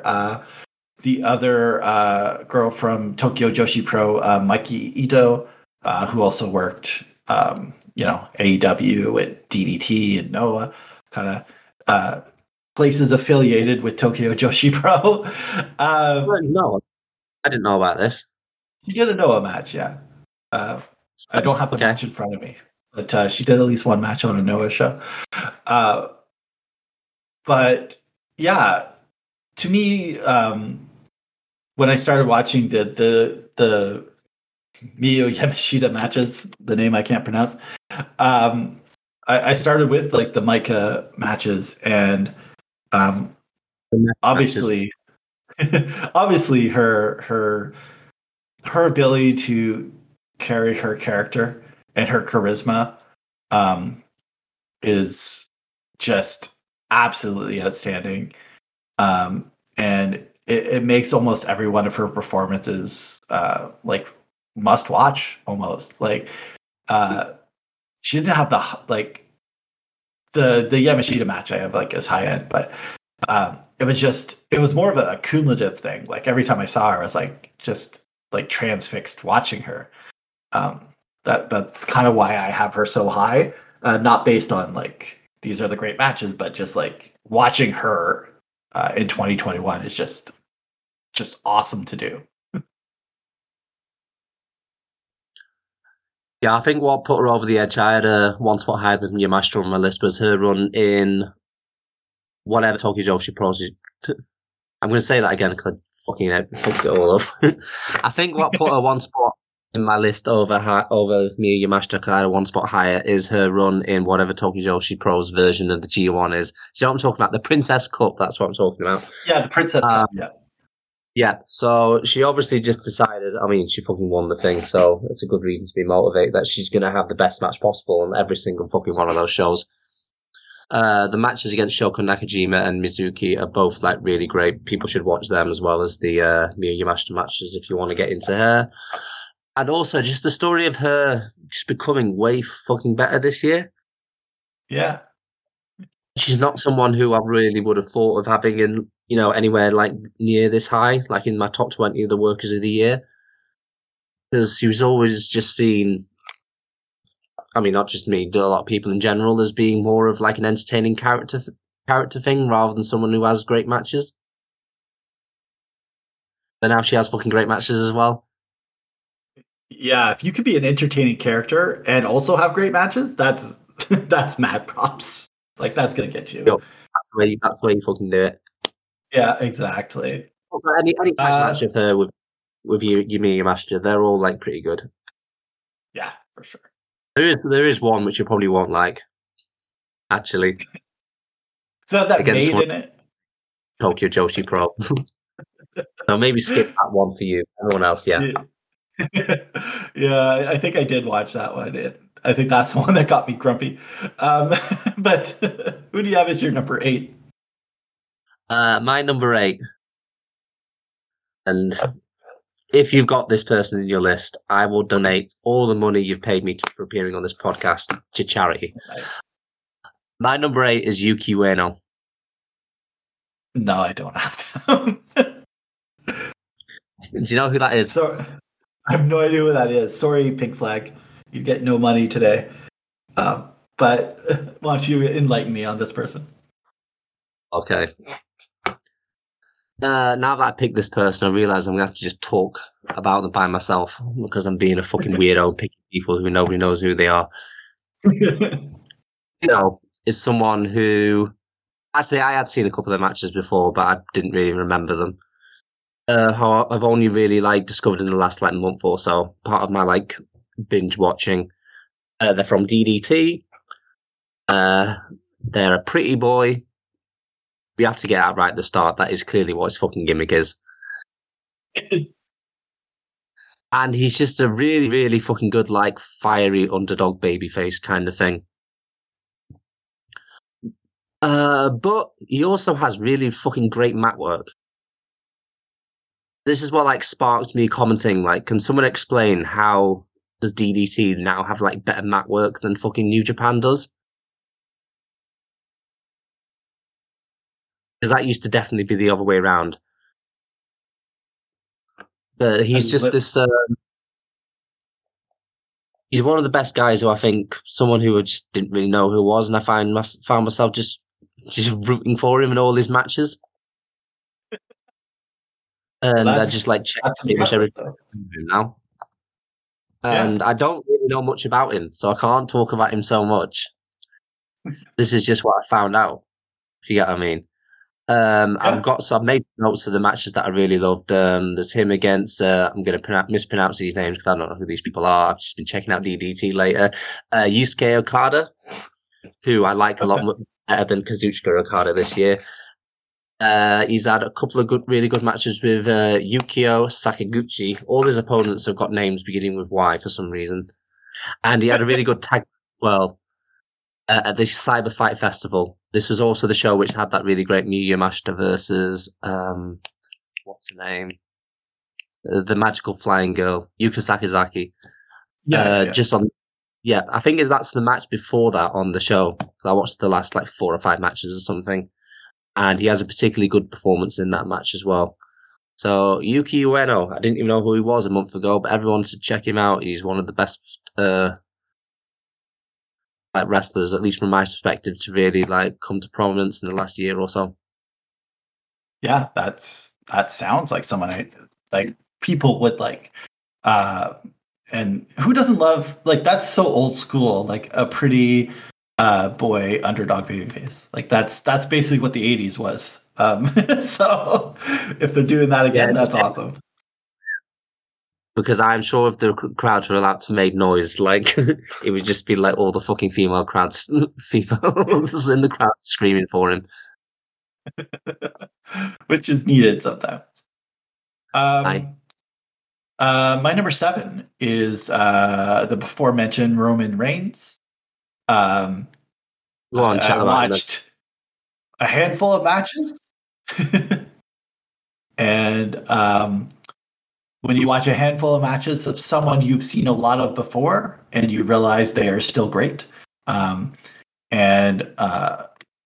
example, he main evented SummerSlam and WrestleMania. And I thought both of those were absolutely amazing, and his performances were so great in those. And then I watched a couple random shit that was all really good too. So Roman Reigns, like, as long as he's performing, he's like a top 10 wrestler. I don't think like he can't not be a top 10 wrestler as long as he's, in the main event picture like he is and having matches. Did you watch the 35-minute match with Edge? No, because I'm not a sadist. All right, I've watched that one, and that may have dropped him a few spots. I may be being a bit harsh there. Yeah, I guess. Like, yeah, I guess I can find some stuff. He clearly does have a lot of pull. Like, he gets to have the matches he wants. So I think in his head, he may have thought that match was a good idea. Or at least Edge convinced him it was. Well, that's just the one mark against his year, I think, where that wasn't very good, was it? Did you see the Ray match? Yeah, that's awesome too. Yeah, another. I mean, just talking about Ray generally in terms of like greatest wrestlers ever. This 2021's another year where he's having fucking great match, isn't it? Yeah. Ray's someone that could have snuck onto these lists for sure. Just based on being Ray and getting opportunities, he's someone that he's someone that you should definitely be considered. I basically give people at least a very small amount of kind of imaginary points for just being like actively good. Yeah, for sure. For each year, which I think Ray, he couldn't really make a list like this, but he has been actively good in 2021 still. Yeah, I've found a way to accumulate that into my calculations. So I'll talk about that in the future. Yeah, I got a formula for that thought up. It hasn't been implemented yet, but definitely there. But who do you have at number 7? I assume not Ray now. But no, my number 7. No, it's not Rey Mysterio. My number 7 is Eddie Kingston. Oh yeah. I mentioned him earlier. Eddie Kingston, he's been great forever. But had a year where he was actually showcased in a big company for the first time. So, and had some stellar matches. So why don't you talk about our good friend Eddie Kingston? I really need to check out early Eddie Kingston. I mean, I didn't know who he was and everything. I've seen the odd match here and now and then, but I don't think I've ever like deep dived his like indie stuff. I watched like all of Shakara for like a long period, and it was tremendous. I do remember a match in Chicago against Quack. I mean, this is like 10 years ago probably, but I remember thinking that was really great. And yeah, there's lots of those, but 2021, you can make a long list of his great matches there. Yeah, Eddie's in there.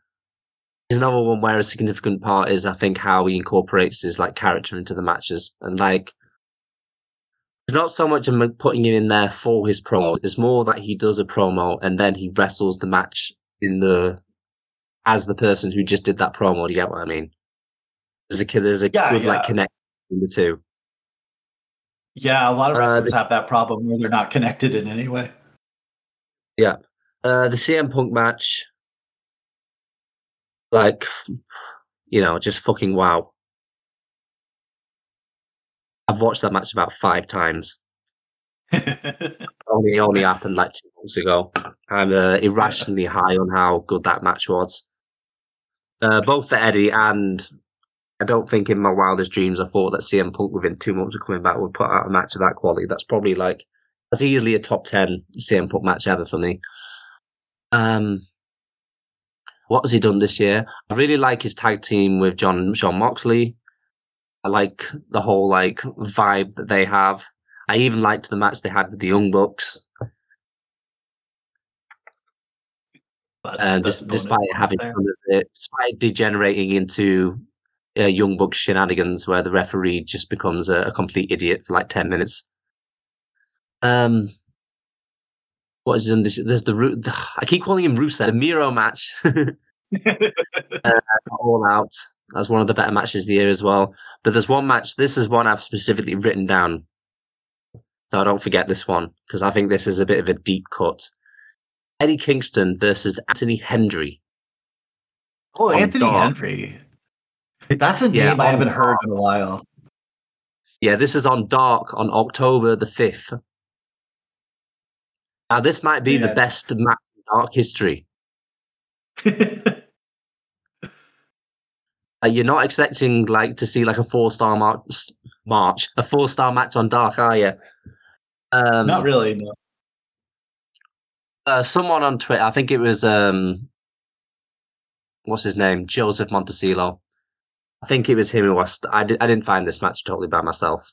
It was him who just had a thread of his best matches of the year or something, and he had it on there, and I went and checked it out. And yeah, he's not bullshitting. That is a really great match, and I mean, I'm not saying it's just Eddie. Anthony Henry is clearly very good as well, but that's another thing to add to his case that Eddie Kingston goes on just Dark when he's already pretty much a main man on AEW anyway, and just decides just for the YouTube audience, I'm still going to have a really fucking great match here. Yeah, very few people are doing that on Dark, that's for sure. So big props to him for that. I think a lot of people are in agreement that this was a huge year for Eddie Kingston. So good to see him that high for you. But we're on to number 6. And I got to say, everyone from here on out, I've throughout the year, I was pretty much watching every match that they had that I could find. So these are all people I know and loved from the beginning. So that's fun. My number 6 is someone that either you're going to have number 6 or higher, but I don't know where. And that would be Momo Watanabe. Oop. I've got a higher because I'm a silly fanboy. I know you are. So who do you have number 6? My number 6 is even fucking sillier. Okay. I mean, I was just wondering if you've worked out who it is yet. I don't know, unless I have them. Well, I still haven't mentioned them, and you know this person's on my list, and they couldn't be higher than 6. Daniel Bryan. Oh my goodness, yes, I forgot. Okay, talk about it. No! Oh my god, okay. I have no idea. Let's go. My number 6 is Azumi. Oh my god. Yes. That's amazing. Okay, yes. Talk about Azumi while I scroll down my list to my notes on her. Let's go. Talk about Azumi. She kind of breaks my little system I've got in my head because she's just so different from everyone else. Oh, she's and so I kind good. of reward uniqueness in my head. And she's unique. Yeah, that's for sure. Yeah, it's kind of a little bit unfair in her favor because it's not necessarily that she has a huge variety of different kinds of matches herself. It's more that no one else fucking wrestles like she does. So she has a match which feels different to everyone else in every show that she's on. Do you know what I mean? Yeah, for sure. Yeah, she has this unique thing.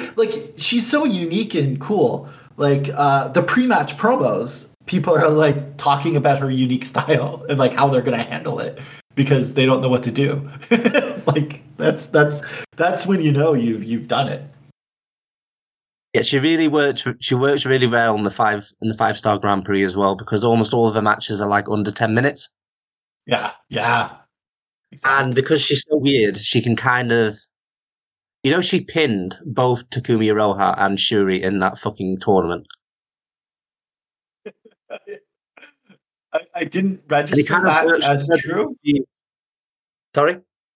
I didn't register that as true, but yeah, that's because when she wins. 2 of the most protected stars in Joshi all around. But it's the way she does it. She's doing these sneaky pins. Yeah. Any win she gets, well, not any win she gets. She obviously has that devastating top rope double stomp that crushes people.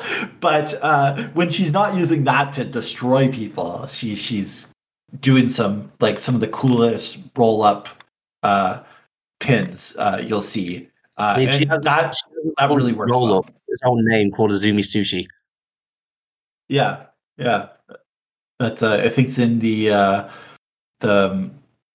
Fire Pro for her. I've never played that Fire Pro game.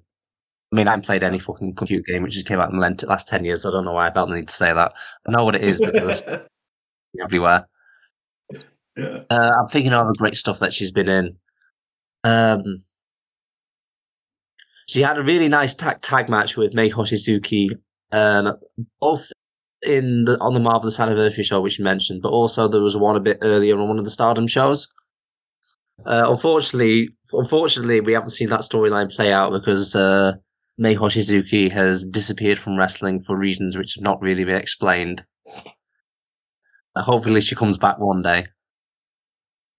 I think she was in the Best Lady C match of the year. That's probably true. What match is that? It's when she teamed with Momo against with the Unagi and Lady C against Momo and Azumi. Yeah, I think I had that. That's probably my favorite Lady C match in the match of the year as well. Which is awesome. In fact, it's probably like the only Lady C match, which I thought was like really good. There's no Lady C slander on this podcast. But man, I'm so glad Azumi is so high for you. That makes me happy. She's so good.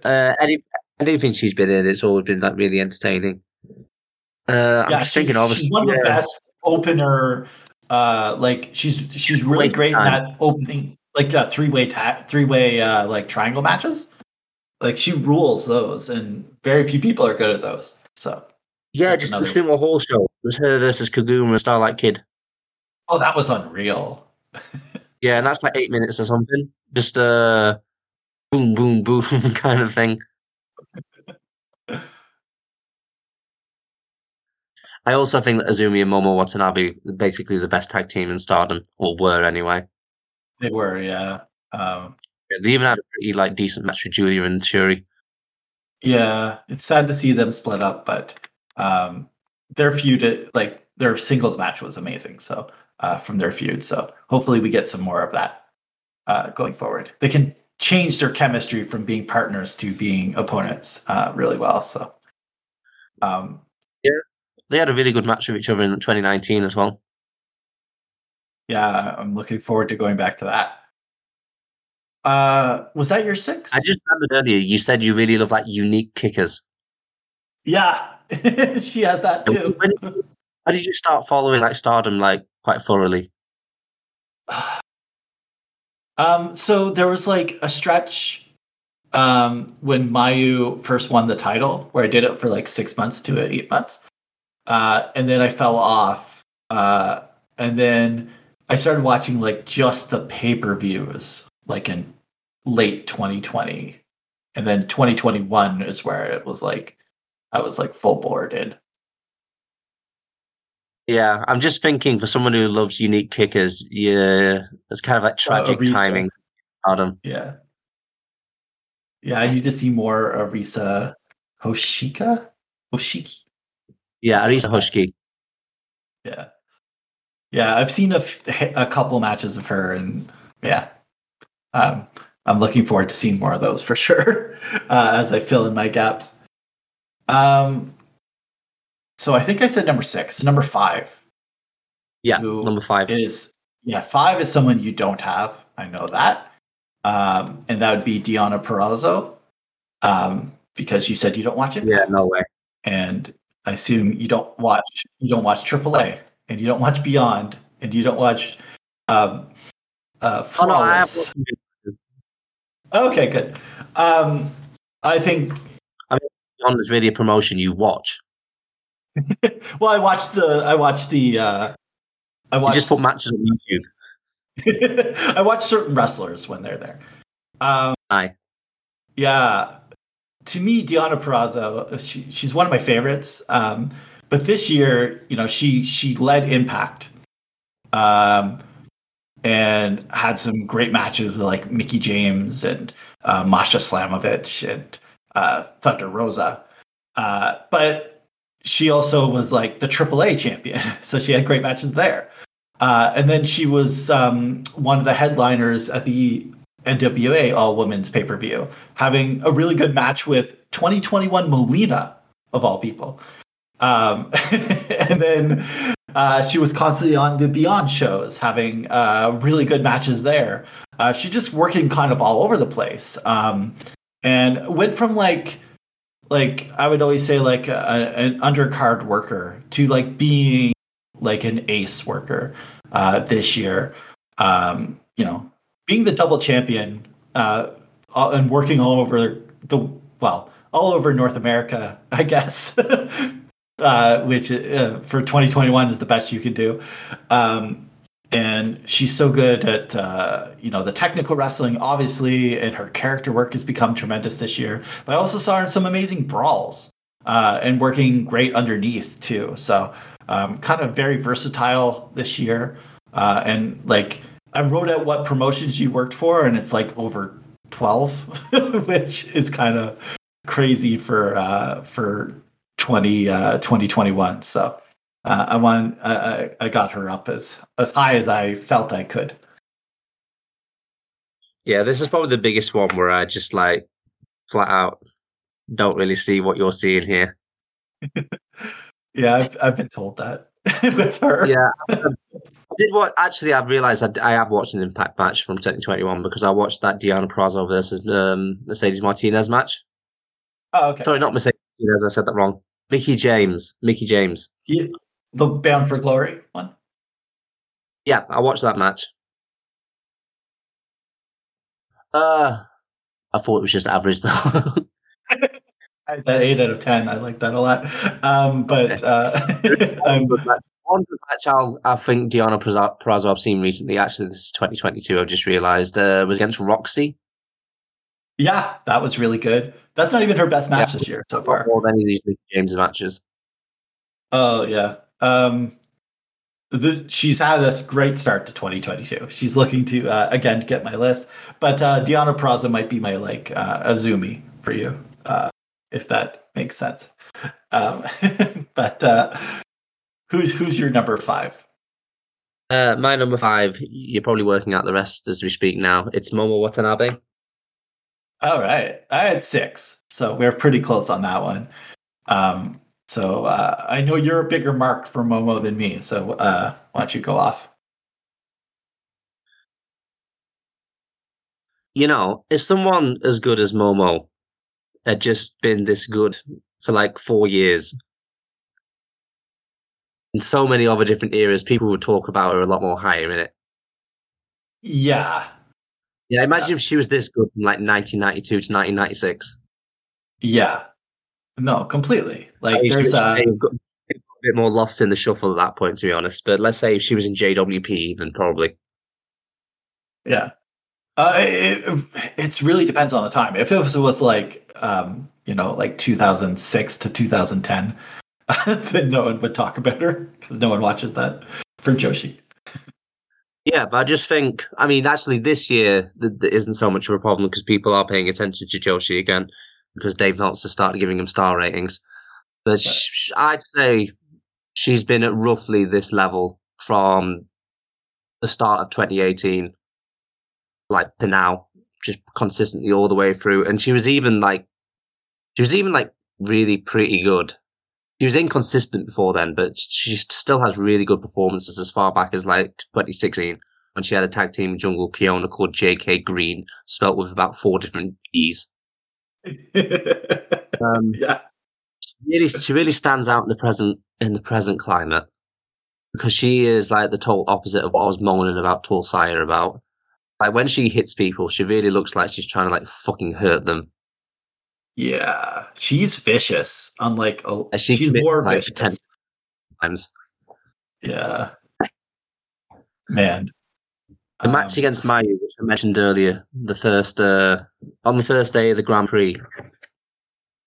Like I knew that was gonna be a match. Like before the fucking like the look on Momo coming out, she and she's gonna sucking it.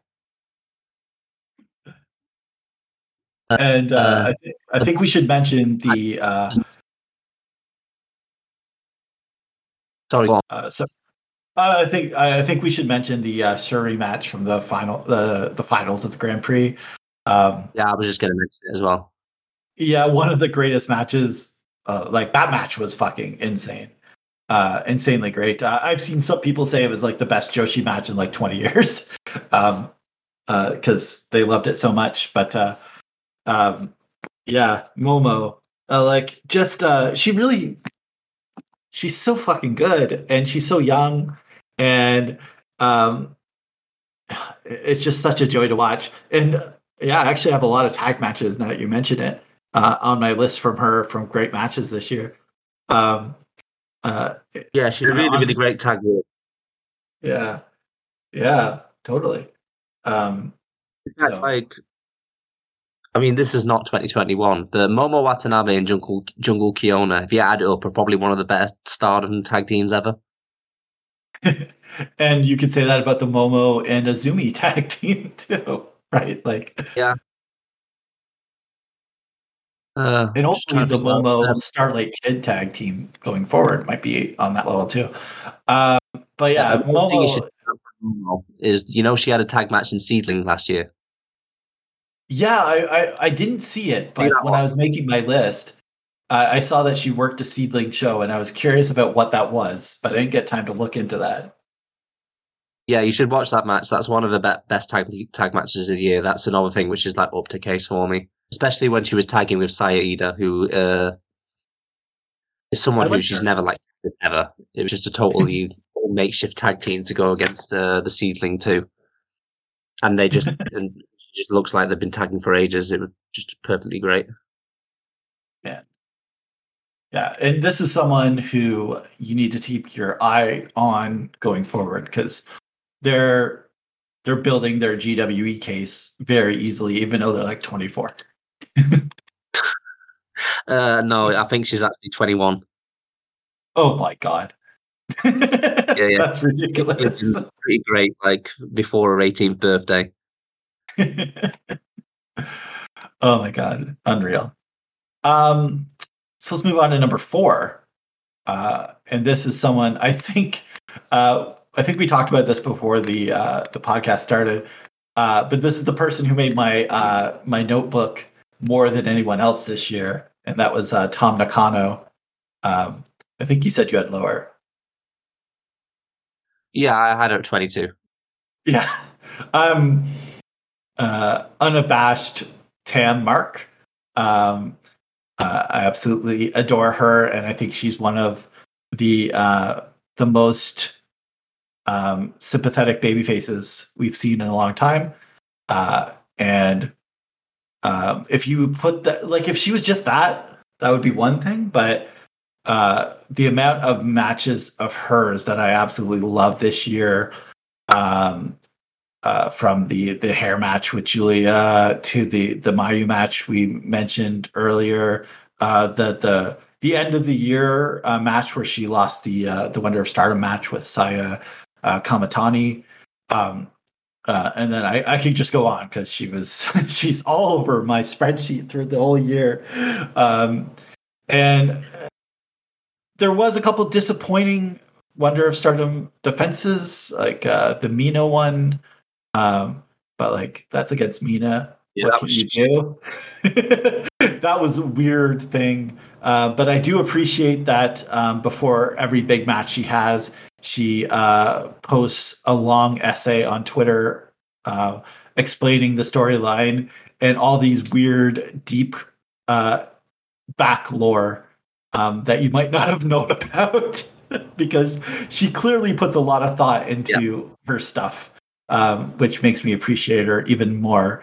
But yeah, I love Tam, and she's becoming more vicious as the year went on, as she was trying to hold on to that title. Like, some of her like axe kicks just seemed a lot more violent, and she just seemed like now she's cutting promos where she randomly says that she's going to rip someone's head off and decapitate them. So she's definitely developed more of an edge. watch the 2018, 2019 stuff. Yeah. That's great too.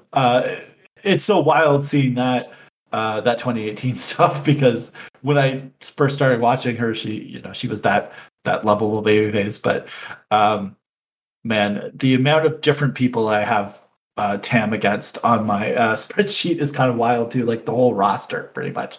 Like name someone from the roster. There's probably an interaction I loved in a match with her in it. But I'm a huge Tam mark, and I love watching her. So that gets her in the top 4 for me.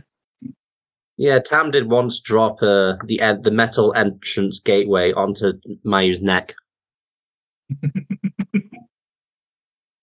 I think that was 2018. What I'll say about Tam Nakano is I think she's a really great worker in the old sense. I'm not talking about matches here. I'm talking about how she gets people like interested in something or another. And I think she, in her own kind of way, she like very successfully politicked herself into that Budokan main event. That's fair. Ain't no way was that the original plan that Tam Nakano was going to main event the Budokan when they first started planning to do that show, like about a year out, as far as I'm aware. But voted by Stardom fans as the best Stardom match of the year. Yeah, and she got herself over those fans, and I mean, both this won't be for the local fans. This is more for us. But one way she got really over with the Western fans as well is she's one of the wrestlers who, more than anyone else, she took advantage of doing the pre-match promos before every match that would be subtitled, so we all know what they're saying. So many other people, they just say, "Hello, my name is this and this. I'm going to try really hard to defeat my promo, Mrs. X, today. Please support me. Bye-bye." You know what I mean? It's always the same thing. And with Stardom, they tend to only really have like 2, maybe 3 angles which are going on at any one time. And all the other matches is just, and here's another match. Hopefully it'll be good. And what Tam Nakano has pretty much always done the entire time she's been at the promotion is that she would use those pre-match promos to just create storylines, even if they weren't even necessarily being booked that way. She would just like fill in the gaps so people would have reasons to be interested in her matches. For example, there was the whole storyline which went on for basically a whole year about her not liking Arisa Hoshiki very much because she stole Mayu away from her because Mayu was hanging out with Arisa more than Tam now that Arisa's come back to the promotion. And I think her just constantly finding ways to make her, whatever she was doing, whatever angle she's involved in, a bit more interesting is what ended up getting her this main event run. And that's one of the reasons why she's on my list. She's also on my list because she has had some really good matches this year. She's not that high on my list as you, though, because I think she's quite inconsistent. So she can't really be as high as the likes of Momo, for example. Yeah, I get that. But I think and she wasn't as good as never had a title match, as low quality as that Mina match.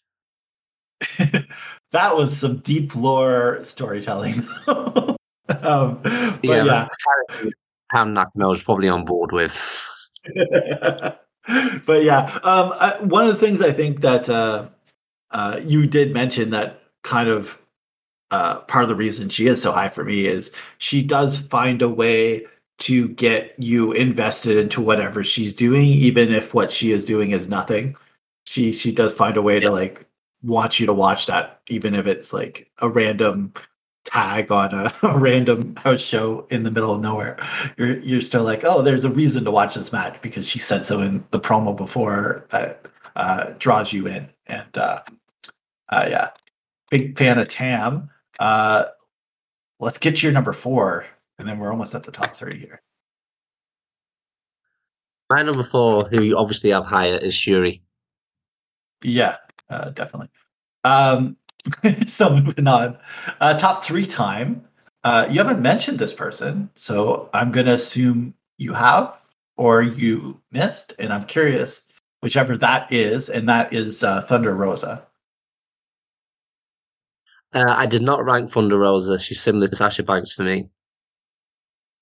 Thunder Rosa. No, she would be on the AEW, like, actually gave her the amount of TV time she really should have had. Okay, so here's the difference then for me, because she had 69 matches last year. She runs her own promotion, and she's having a big match on those shows each month. And she worked like all over the fucking indies. And I kind of seek her out and see all those matches. So that might be the difference there. To me, she had the best match of AEW for the year with Britt Baker, of all people, in that Lights Out match. Yeah, that's why similar to Sasha, the case would be it's so much like basically one or two matches. Yeah, but yeah, there's a lot of really great indie stuff. Like Mission Pro, her promotion, she had like a really great cage match with Allison Kay. The Mercedes matches on the indies, and also you get to see Mission Pro because she's the owner, right? That she works a lot of talent not on her level, so you get to see her carry some younger people to some really good matches, which kind of in like longer settings, which to me really helps her case as an all-around great wrestler. So I think the Mission Pro stuff really adds to her case. But there's also a lot of other random indie shit that she did throughout the year too, which is all really fun. Yeah, I don't know if you've seen this one. It's towards the end of the year, but she had a pretty excellent TV match with Jamie Hayter in AEW. Yeah. I try to, of all the AEW people, Thunder Rosa and now Mercedes are the two I like kind of seek out all their matches for. And Punk. Punk's the other one. Yeah. There's my three AEW favorites. All in a nutshell there. But yeah, Thunder Rosa, check her out. Like if you can check her out on the indies, I think it really rounds out her case, because obviously AEW is not putting her on TV all the time. Who's your me not ranking it, to be honest, may have been more me not seeing her as much as you, rather than a big difference of opinion there. Yeah, that's probably the case. Like, who the fuck is watching? Who the fuck is watching Warrior Wrestling and WrestleCade and Mission Pro? Not too many people. So that definitely is something that a lot of people are missing. Oh, who's your three? My number three. Actually, this probably is the most eccentric pick on the whole list. I don't know what I was talking about earlier with Yuki Ueno. Do you know who my top three are, by the way? I know two of them. You know, sort of. You're pretty sure you know who the three are. I know two for sure. The third one I probably can figure out if I sat down and thought for a second. But I definitely know two. Okay, so my number three, and I've been thinking about this when I was just making the list, because I originally had them lower, and then I just kept kind of upping them up, because I'm just realizing, but I like watching their matches more than these people, so they should be higher. Mm-hmm. I'm kind of like balancing in my head. Am I putting them this high because I just want to kind of gloat about how fucking great I think they are in general, or do I really think? Or do I really think they were the number 3 wrestler of 2021? And I've just decided, nah, fuck it. Like, even rationally, like I had Shuri at number 4. I still think this person was better than Shuri in this year for a few little things which they did better. My number 3 is Jun Akiyama. Oh yeah, that I wouldn't have guessed that. So that's the third person that I didn't know where you had that. Yep. That was there. So yeah, why don't you talk about Jun? Because I haven't seen Jun since, I don't know, like 2000 or something. So I know it does feel crazy that I'm still talking about Jun Akiyama at this level. Like, why aren't people like watching him still? Is it just because he's old? Well, I just don't care about it. So that'd be for me. Maybe I just haven't been watching him for as long as you have. I mean, the first time I remember seeing Jun Akiyama, it would have been like 2005. I mean, first time I saw a lot of these people is 2005. That's when I was started watching. I saw them in fucking 96.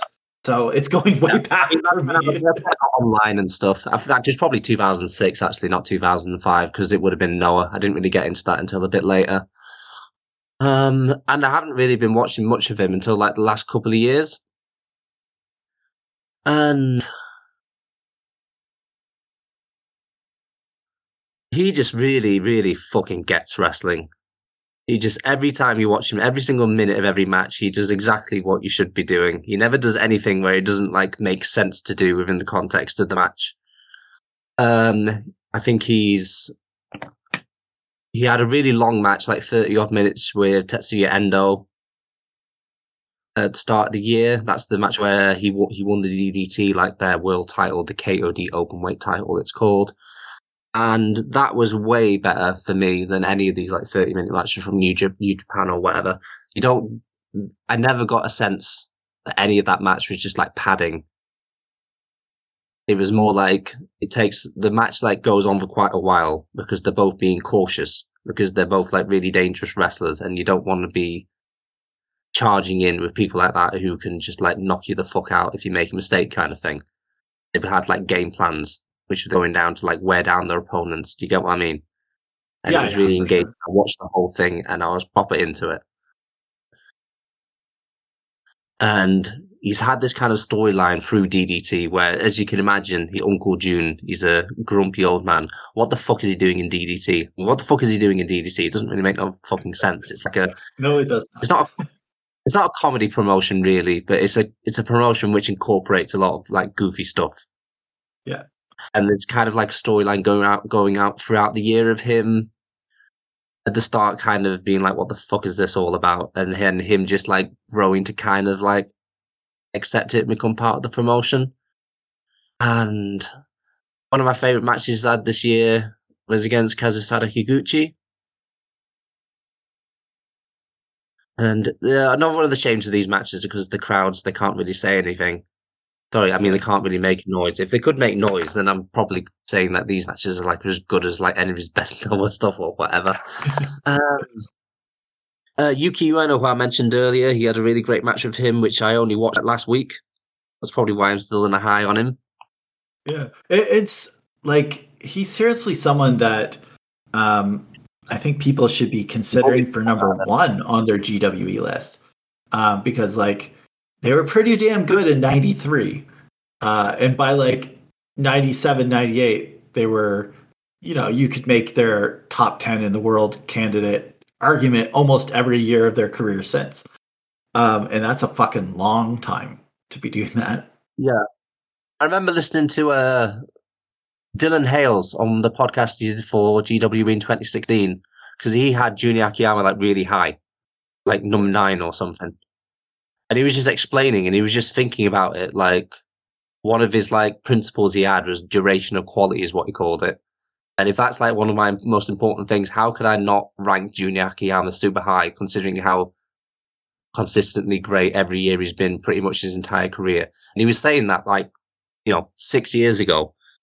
I know. And from what I can tell, I haven't like watched that much of like 2018, 19. But from what I can tell, he's basically been just as great for this next 6 years as he has like the 6 years previously. Which is kind of and he doesn't have quite the peak of some of the more famous workers from his era, but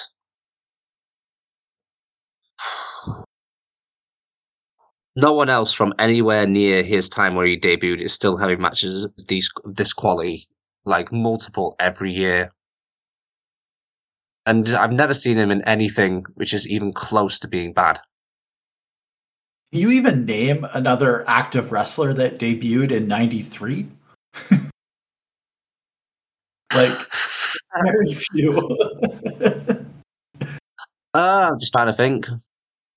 There's like Negro Casas, but like Lucha Libre has a bunch, but it's different there. He's not really that good now. Yeah, that's true. Like, there's no one else on our list that debuted in the 90s. Maybe Punk and Brian, but that's about it, right? They're very, very edge of the 90s. Yeah, they Yeah, were but they like were. 99. Yeah, but they don't really count either because no one thinks they were one of the best wrestlers in the world in the 90s at any point, even 1999 or whatever. Yeah. Whereas Just Jun looking through my Akiyama is like list. it's from like 1994 already. Yeah, true. So it's a wild career and unbelievable that they're still freaking producing. And I think it's just the only reason he's I just not on more people's list. wave.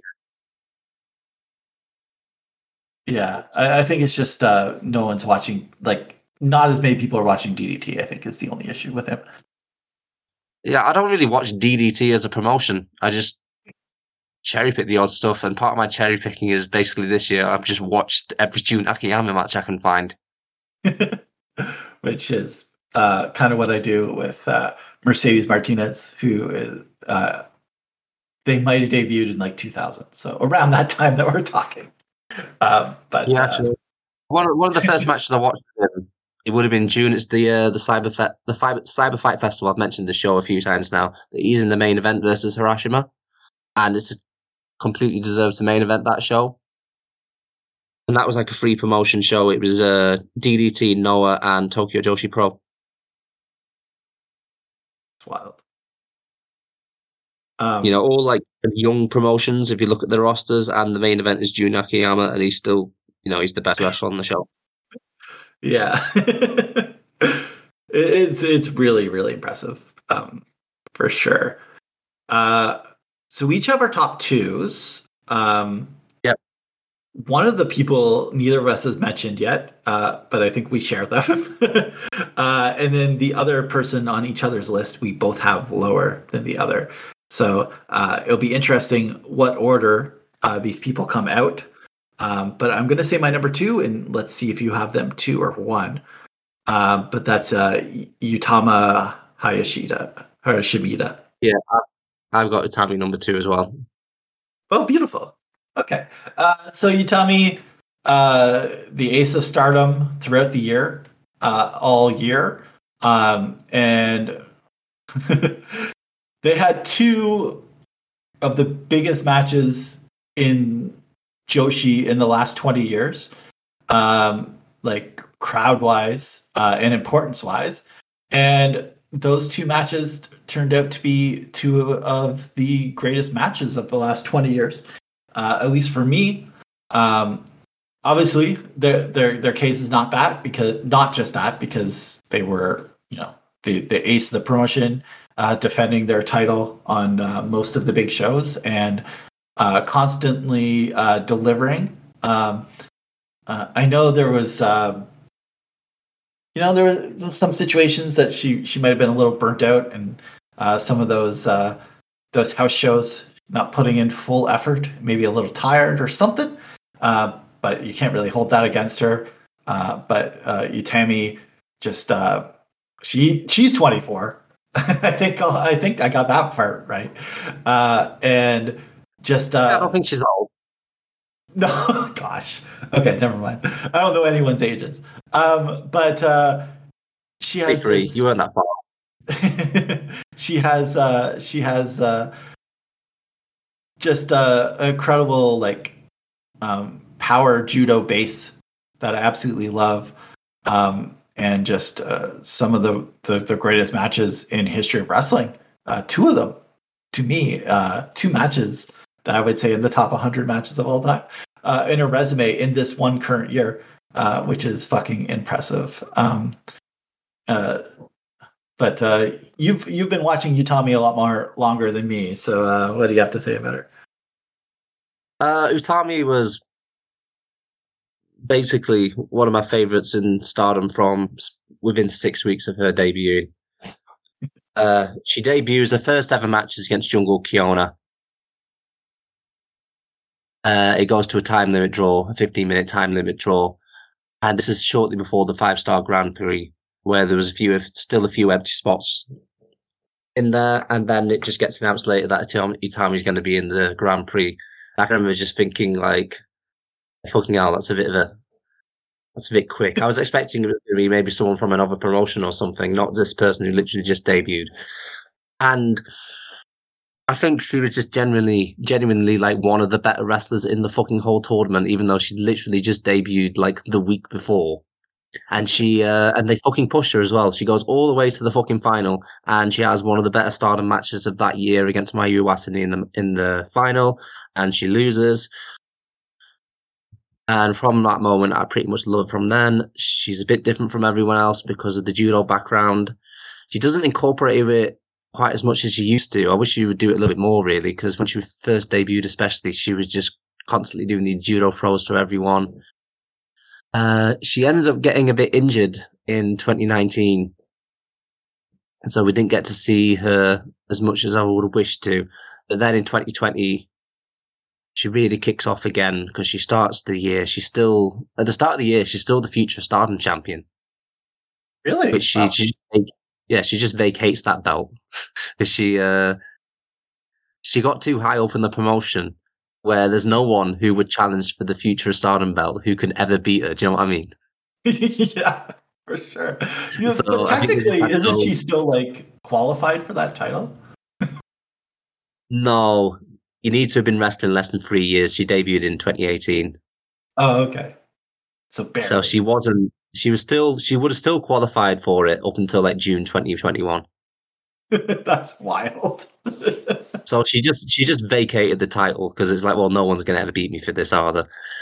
And by the end of the year, she's a world champion, isn't she? That's 2020. And 2021, she's the champion for virtually the entire year.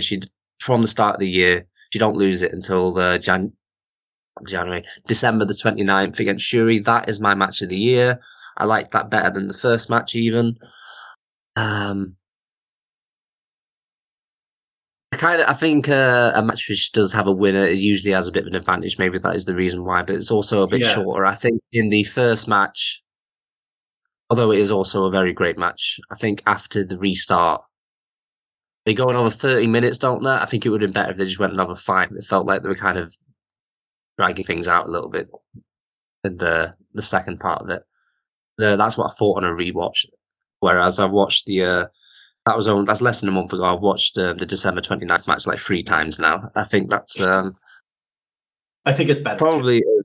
Yeah. Yeah, I think that's as great as any match can be without the crowd being able to make noise, unfortunately, which like holds it back a bit from how high it could be in terms of matches of all time kind of thing, because I do really love like hot crowds, but I think it is going to make my top 100 list.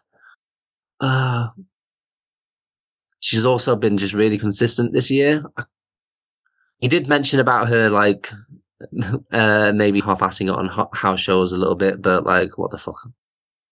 I probably didn't watch that house show anyway. I'm not watching everything fucking Stardom show, and I don't really care if people who need to wrestle 100 times a year don't make full effort when they're wrestling in front of 100 people in some town no one's heard of. Very fair. It's just a bit stupid to do that. You need to save yourself pay-per-views. No, for sure. I want to point out one match because this one, like looking at my ratings for the year, kind of like surprises me. But like she had a really good title defense against Bea Priestley back in April. Like an awesome match. And I don't like Bea Priestley. Yeah, that's Priestley's career. Yeah, that like that kind of gets forgotten because of the stuff that happened after it. But like, good on her. Yeah. By the stuff happened after it, you mean the match which followed it? Yeah, that counts too. I also thought the match against Torsaya at the Budokan match at the Budokan show, that was a pretty fucking great match. That was. Yes, it was too. Yeah, you are going to impress me when someone does a Canadian Destroyer in a match, and I actually liked it. Completely. I liked that spot. I thought it actually made sense for once. Yeah, that's very rare. I thought she worked really great with. As well.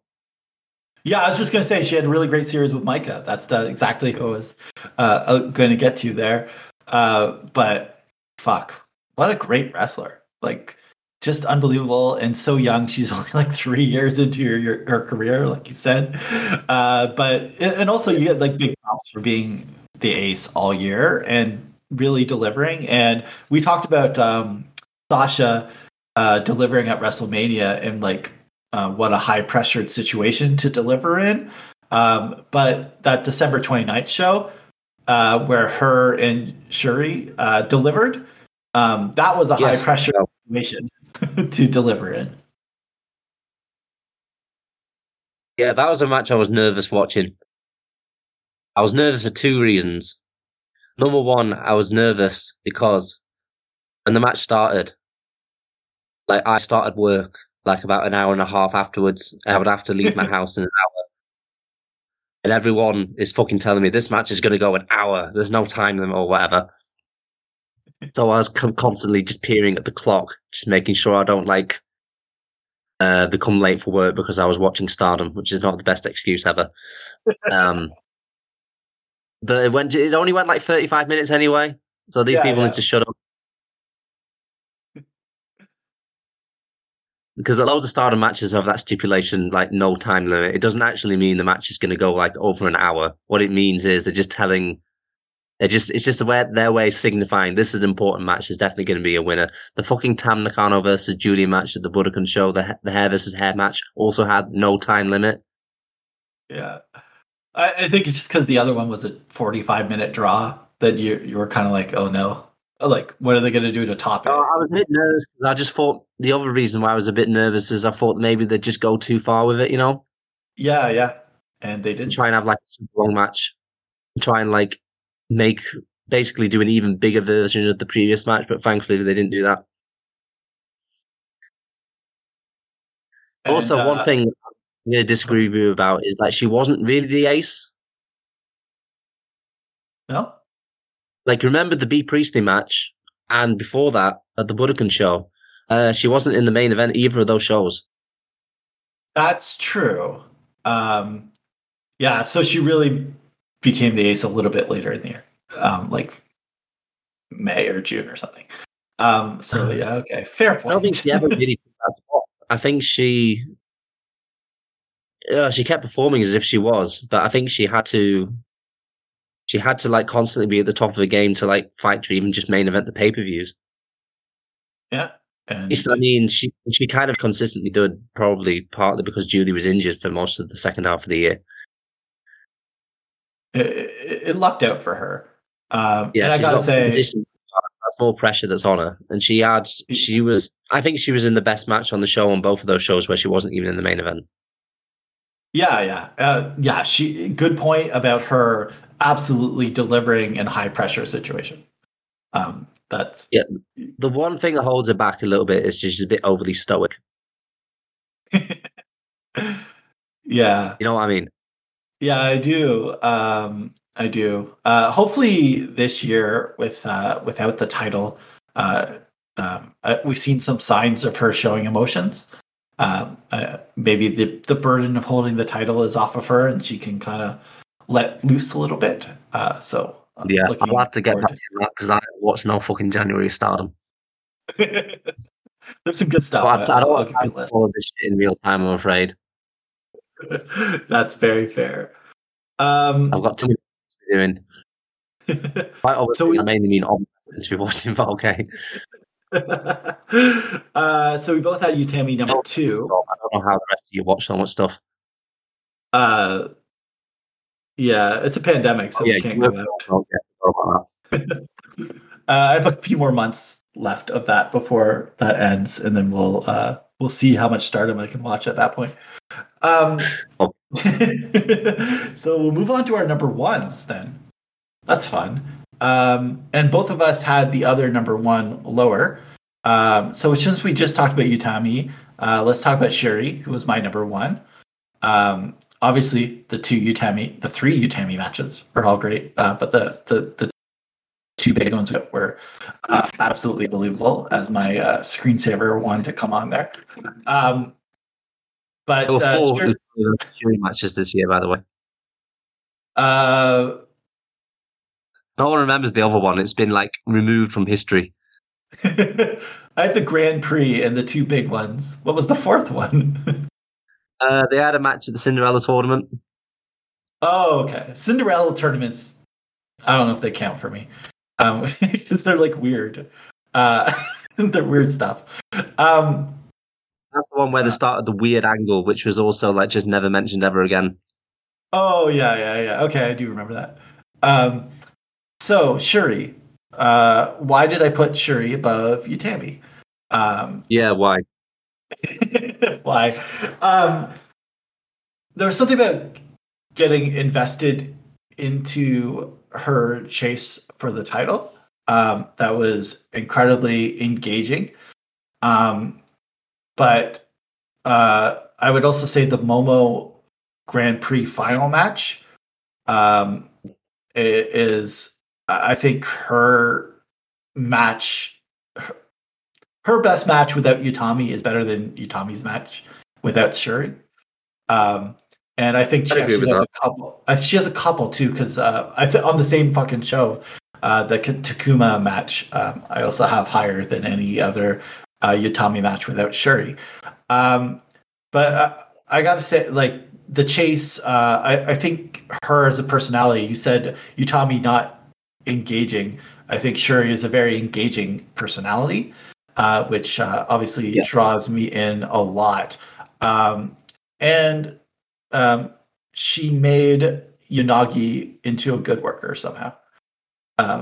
Like Yanagi before the match with Shuri is not good, and then Yanagi has a really good match with Shuri, and then I thought she was good after that. So I don't know what the fuck she did, but she somehow made Yanagi a good worker. So big props to that.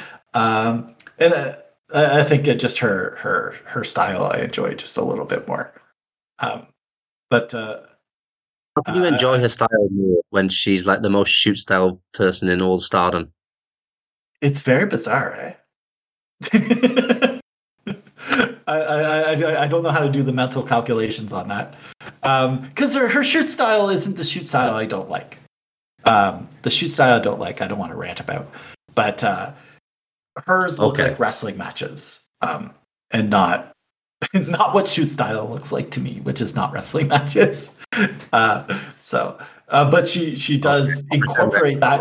You know what? She incorporates shoot style into a wrestling format in such a great way. Really, the only match I didn't like from her this year was the UWF rules match with Konami, because I don't like shoot style. So that would be her one drawback. But that's the style of the match, not her. Yeah, I know some people do, some don't, but it wasn't for me. But yeah, Shuri for me, fucking wrestler of the year. So good for her too, because like she had been wrestling for so long before she's kind of hit this level, and good for her to kind of retire from MMA and then find her groove here in Stardom. And really, just like I think one of the points is she was so fucking good that clearly Stardom had to change their plans, because there was no way that she was set to main event Sumo Hall and win the title in December. There was no way that was planned in, like, I don't know what plan would have came about, but there's no way her ending the year as world champion was in the cards. I don't know, until like maybe October or November. Like, there's no way. But so she was so good, long-term plans had to be changed for her. I think the point where she had the like lesbian stalker gimmick is the point where you can definitely say she was not planned to main event the Sumo Hall and win the title. I would say even like when that match was booked, her winning the title and ending the year as champion didn't feel like what was going to happen. Like, oh no, I think at that point it was actually. Yeah. Well, good on Rosie if he did at that point, because I had no. The thing is, she started talking about basically her wanting to like win the title and like dedicate it to her mother who passed away, and she was like bringing it up a lot, and like the company were kind of focusing on it, and that just seems a bit too like deep a storyline for them to run and then have a lose. Yeah. That's good. But that's late in the year for them to change their plans, because I feel like probably Utami was supposed to keep the title. That's the very latest, which you can say, Yeah. well, there's no way that it wasn't the plan at that point. Yeah. Maybe Julia injury also helped, because clearly Julia was supposed to take the title from Utami at some point. But Shuri definitely was good enough to make them not wait for that. So that's my case. Yeah, I think there's a chance. I don't know if we can say clearly. I mean, we don't really know about what the booking plans of Stardom are. They're quite tight-lipped about this shit. So loads of the stuff that you hear is still kind of like speculation anyway. I mean, Rossi is a fairly like predictable booker. It's not really.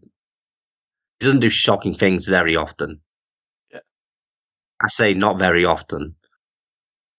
I still have nightmares to when there's a very famous match in 2017. Do you know what I'm talking about? Where Mandy Leon defeated Io Shirai by submission.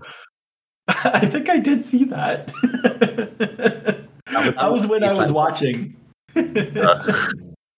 Man, watching Mandy Leon on that tour, I remember. I think that's when I stopped watching. It was like, okay, why are you bringing this person? Well, it was a good show. Other than it wasn't even like a bad match. It was just a completely like baffling booking decision, considering like Io like almost never loses and then just loses by fucking tap out to Mandy Leon. Anyway, I'm going off fucking topic.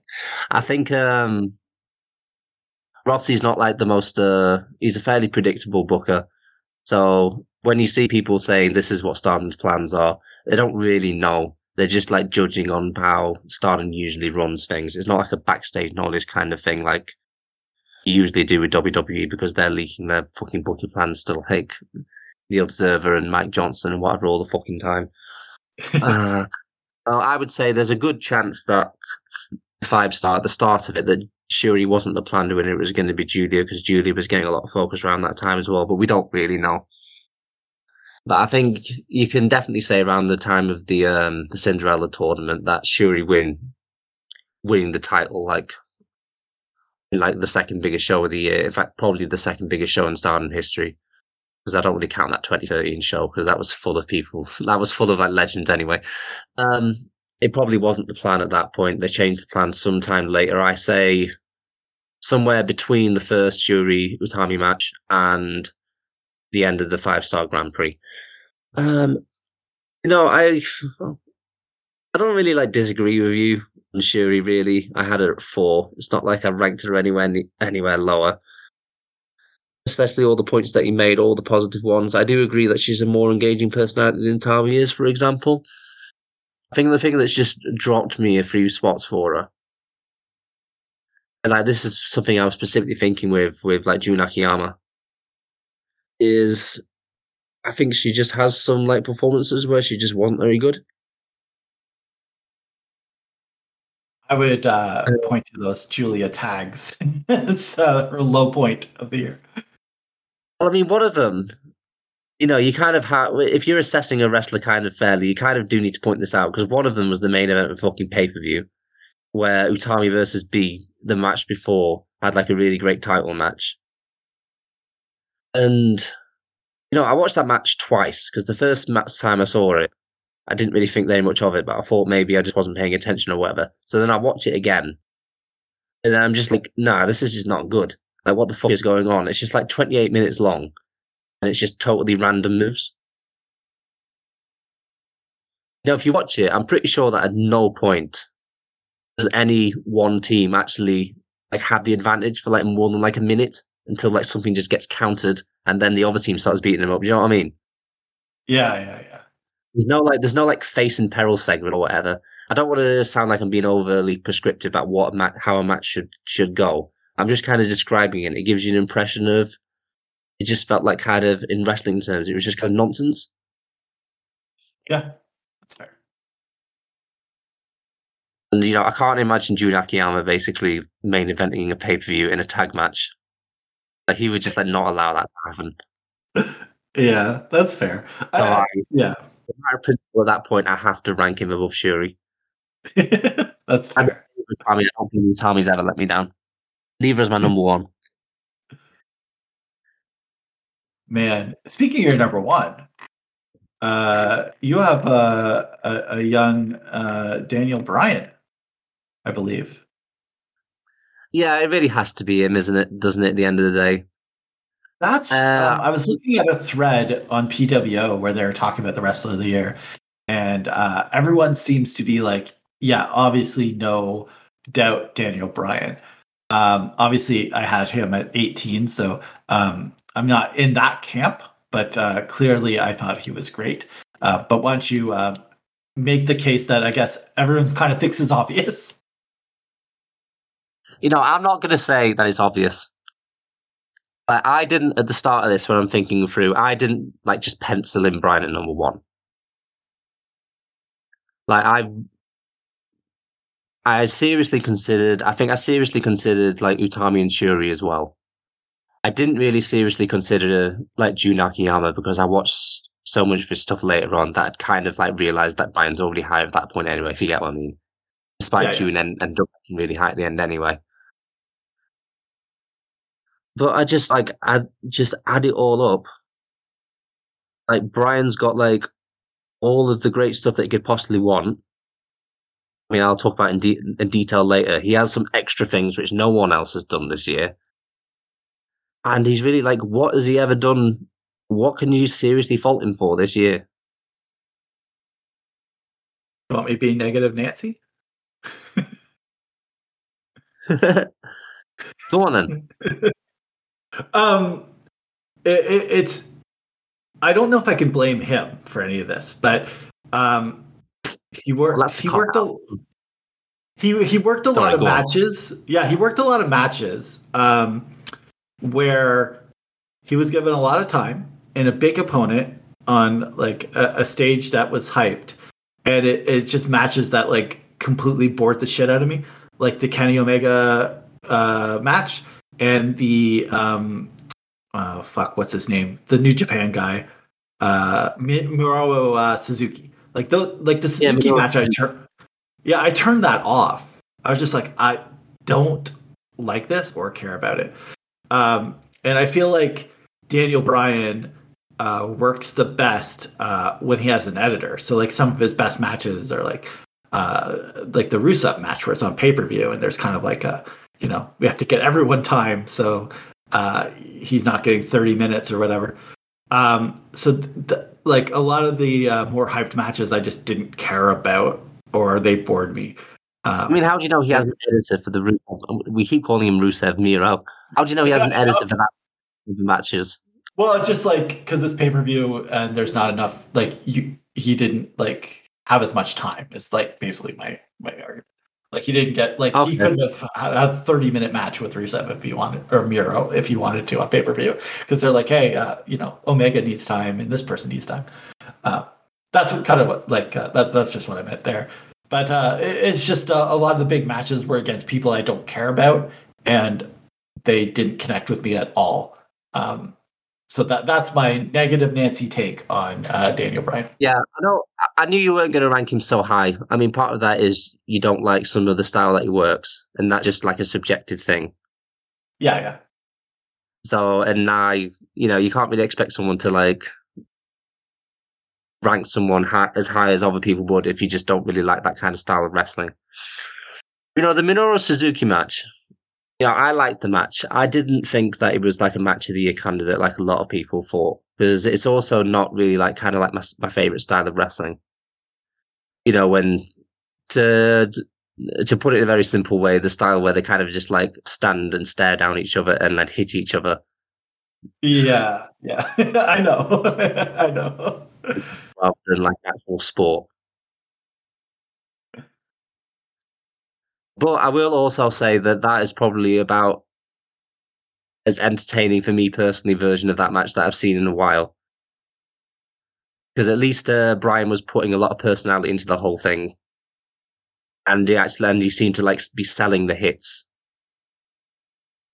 He wasn't just no selling them like a lot of people kind of do. He would stumble and grim himself up and make it kind of feel like he was being hit quite hard. If you want start rating, I put 3 3/4 for that. So I'm probably lower than a lot of other people who you talk to about it. But I also take into account that for the people who do really love that style, that was the perfect match for them. And I think thinking about from Brian's perspective, like who is he wrestling? He's wrestling Minoru Suzuki. That's what Minoru Suzuki does. And for people who especially love Minoru Suzuki, that's what they would have wanted to see. Yeah, you know what? That's like a great point, because I think Daniel Bryan is like the perfect wrestler for certain types of fans. Like, he does everything they could possibly want, and I have no problem with anyone being like, this person is the greatest wrestler ever, and like they're having just like one of the best runs ever, because he's like tailor made for them. I'm just not one of those fans, so it doesn't connect with me like that. Which, whatever. I think you also take into account for matches like the Suzuki match. Like, sometimes you shouldn't do the match that the people want to see, because it doesn't help advance like a certain storyline or whatever. So I don't think that is the best thing to do in every case. But like, this wasn't a match which was part of a storyline. Like, this wasn't, in fact, it wasn't actually even on fucking TV. It was just a match which was on YouTube. And it only happened because Minoru Suzuki happened to be in America at the time. Like, they couldn't do it any other time because he was going back to Japan in like a week or something. So it's like, this is the match. You're booking it now. It's happening. It's not going to be part of any kind of storyline because he's disappearing. What match do you do? And it's just on YouTube. No, I agree. It was the right decision. I would never. We were talking about one match which isn't even in the top 10. Daniel Bryan. Yeah. Go off about Daniel Bryan. Ignore my. Ignore me on this. I know I'm not. Well, I think. I think I've seem to have made some good headway with you on even just that match anyway, if you're saying that him working that match that way was the correct decision anyway. So from the start, and that's almost been forgotten, like, Bryan was in WWE for the first 4 months of the year. And I think he's very arguably the best wrestler of the first 4 months of the year. I think he's certainly the best wrestler in WWE for the first 4 months of the year. And I'm kind of like saying this. I mean, this isn't you, but there are some of the AEW like hardcore fans, which I'm not really, who seem to be insisting right now that Daniel Bryan's run in WWE was just a waste of time. Yeah, that's silly. And now he's back, on outside of WWE. Now he's in AEW. Now he's great again. Like, fuck off. That's fucking bullshit. Bryan was great everywhere. And he was great in WWE this year also. He starts the year. I've watched every Bryan match from WWE. I just watched all of them. He has like a little feud, like a friendly feud, like babyface versus Cesaro. There's a match on SmackDown against Cesaro in January. I mean, that match is going to be really fucking good, but it's probably like one of the best Cesaro matches that I've seen in a while. There's 2 matches, actually. The first one is the one I'm thinking of. The second one, I mean, they don't get as much time. It's like 10 minutes, the second one, so it's not on that same level. But still, that first match, not only just the quality match, but that's the match which really, like, gave Cesaro, like, a big momentum push, which resulted him eventually getting that title match with Roman Reigns, like, later in the year. He had a few matches with Jey Uso, who is not someone known for having great singles matches, but I mean, correct me if I'm wrong if anyone knows any different, but I'm pretty sure that Jey Uso's never had a singles match as great as the ones he had with Daniel Bryan this year. You may just Roman. Yeah, I was going to say, the Roman feud, was that with Jey or Jimmy? I don't know. Yeah, that was with Jey. I've just realised some people might like that, but I'm not personally a fan of matches where they just basically spend half the match just chatting. You know what I mean? It just yeah, I know. That went on for a bit too fucking long. So no, the Bryan matches are definitely better. He has this really lovely tag match on SmackDown. I don't know the exact date, but look it up. It's Bryan and Cesaro versus Jey Uso and Seth Rollins. And that tag match is basically the only tag match he really got all year that got any kind of time. And it's better than any Shuri and Julia's tag title matches.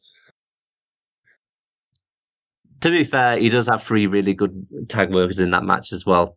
But yeah, just watch that. It's like just a 4-star tag match on TV. That's not so much a Brian's case individually, because of that, just the match in general is really great, but it's just an example of like there's nothing that he's involved with for me where you can see that he's let anyone down. But the big the centerpiece of his WWE run this year has been his matches with Roman Reigns. There's the match, there's his performance in the Elimination Chamber match, which is it's not one of the best Elimination Chamber matches ever, even leaving aside that there isn't a crowd. It's one of the better individual performances in an Elimination Chamber match, I'd say. Especially when he just follows it up and then has another match with Roman Reigns straight afterwards. There's the Fastlane match, which I think is one of the best matches like Brian's ever had in WWE. If only he had a fucking crowd, man. He starts it off and he's got this really... Because he does the bit of chatting in that match as well, but it's not the wrong kind of chatting, where it looks like they're having a full, like Shakespearean dialogue. It's just like Brian being a cocky motherfucker. You know, like he does some like cool little mat work where he grabs a hold of Roman's heel and he's like about to get a hold onto him. But like Roman managed to like get out of it just in time. Then like Brian's just trying to like get in his head, just winding him up, shouting little shit. And that's just a wonderful little match to watch if you just ignore the fact that there's no crowd there. And it is held back a little bit. Yeah. It is held back a little bit by that, and also I'd rather the camera didn't kept cutting to fucking Edge on commentary every fucking minute. And there's the WrestleMania main event, which is great. Yeah. Yeah, I don't think it's as good as the Roman single matches, but it's just, you know, Daniel Bryan main eventing WrestleMania. Like, what the fuck did you expect was going to happen? He's going to fucking deliver, isn't he? Yeah. And I don't even fucking like Edge this run, but he weren't going to drag that down. And then, I mean, a lot of people prefer this to the Fastlane match, but this is another really great one. Roman versus Daniel Bryan in the if Daniel Bryan loses, he must leave SmackDown match. I assume you've seen this one because you ranked Roman Reigns high as well. This was another great match for sure. You know, another one. You know, if that had a fucking crowd, it's probably like one of the best matches in SmackDown history, innit? It's really hard to like separate those things out and like imagine, you know? Like I have a hard time. It's because like it is so distracting with the fucking video screens everywhere and stuff. It's like I can recognize it's a great match, but like I don't know what it would be like if there wasn't like 2 million video screens in the background, just like grabbing my attention. Yeah, but I guess we're talking 2021, so we're comparing him to, you know, everyone else who's wrestling in front of either no crowds or crowds who can't make noise. So it's not like anyone else has got an advantage over him here. Yeah, for sure. And, you know, him out of WWE, him and probably Sheamus are the ones who've like wrestled a style where the lack of a crowd like hasn't been as big of a drawback as it would usually be. And this is me just talking about his WWE run, which I think is being kind of forgotten compared to how the AEW run, which everyone is fucking talking about. He was already really fucking great just in that WWE run alone. Now, I think the one drawback of his case, which I'm not going to ignore, is that he then doesn't wrestle for 4 months. Yeah, he has a grand total of 36 matches. I think if you add up the amount of matches, it's still like quite a decent amount of matches, though. It's 36 for the year. Yeah, and they're basically all televised. I'm pretty sure that every single match of his is like on tape. That I can't tell you. Yeah, I'm sure they are. Because WWE weren't running no house shows when he was there. Remember? Yeah, that's fair. Yeah. It's the TV. And AEW don't do house shows. Yeah, that's a lot of WWE matches, really, then, if you think about it.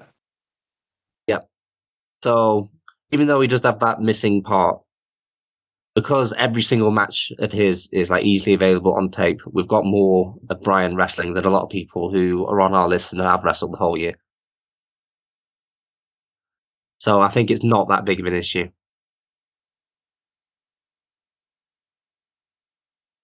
Look here. Let me look up this data here. Yeah. So there's also. Sorry, go on. Yeah, so for 2021, he had 7 matches in January, 6 in February, 2 in March, 4 in April, and then he has 2 in September. So there was, 4 months off. 7 in October, 5 in November, and 3 in December. Yeah, I'm not sure if you're like, is this cage match? I haven't looked it up actually. This is wrestling data. Okay, are they including the match you had on Dark as a masked wrestler? What month was that? I can find that out. Do you know what month that was? Is there an Infinito match on there? Let me see. I have to look at this way. It's never been officially said that it's Bryan, but it's very obvious, Bryan. On this list. Okay. So. Oh, it is just officially acknowledged that is clearly Bryan in a mask. Okay, that's good. Well, according to wrestling data, yes. Yeah, well, I'm counting that as part of his case because you should look that match up. It's not like amazing or anything, but it's Bryan in a mask. But you can't really tell it's Bryan by how he wrestles because he's wrestling. Every fucking move he does in that match is moves he never does as fucking Bryan Danielson. He just wrestles as like a luchador. That's weird. You can just tell it's Bryan because of his voice. Oh, that's funny. And also there is one thing which he kind of gives me away is kind of like his stance, the way he kind of moves. But yeah, he goes and wrestles that match as like a happy-go-lucky luchador. It's really quite fun, and it just adds a little bit to me. His AEW run, I think basically from September till now, which is only 4 months. I think it's like an all-time great run. We'll see what goes on in 2022 if he's going to add to it. It's not been that long so much, but I think it's a run that people are going to be talking about for quite a long time. There's actually one match from April 1st, a street fight with Jey Uso that it says it's a TV taping, but it doesn't say what TV. I don't know. Yeah, is that on? Oh, okay, because there's 2 Jey Uso matches. I was just curious if that was one. This one was filmed, I guess, at everything was filmed at Tropicana Field. I was gonna say. Yeah, it's filmed and they broadcast it later on the SmackDown episode. But no, I remember that match. That definitely did happen on TV. Oh, okay, cool. Yeah, just Wrestling Data has it as TV taping instead of SmackDown for some reason. So that's yeah, it's probably because SmackDown's usually live in it, but I guess that one, it didn't go out live. They just filmed it in that fucking weird studio that they got and then broadcast it a few days later or whatever. The best Bryan match out all year is the Eddie Kingston match, which I probably should have mentioned when we were talking about Eddie Kingston as well.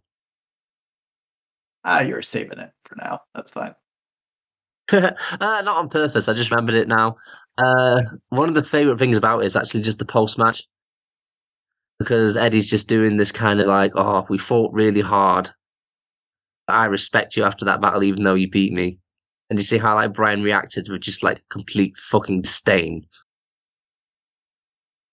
Yeah, that's definitely one of the best. I had it a little below the Punk one, but definitely one of the best Kingston matches. Oh, you really like that match then?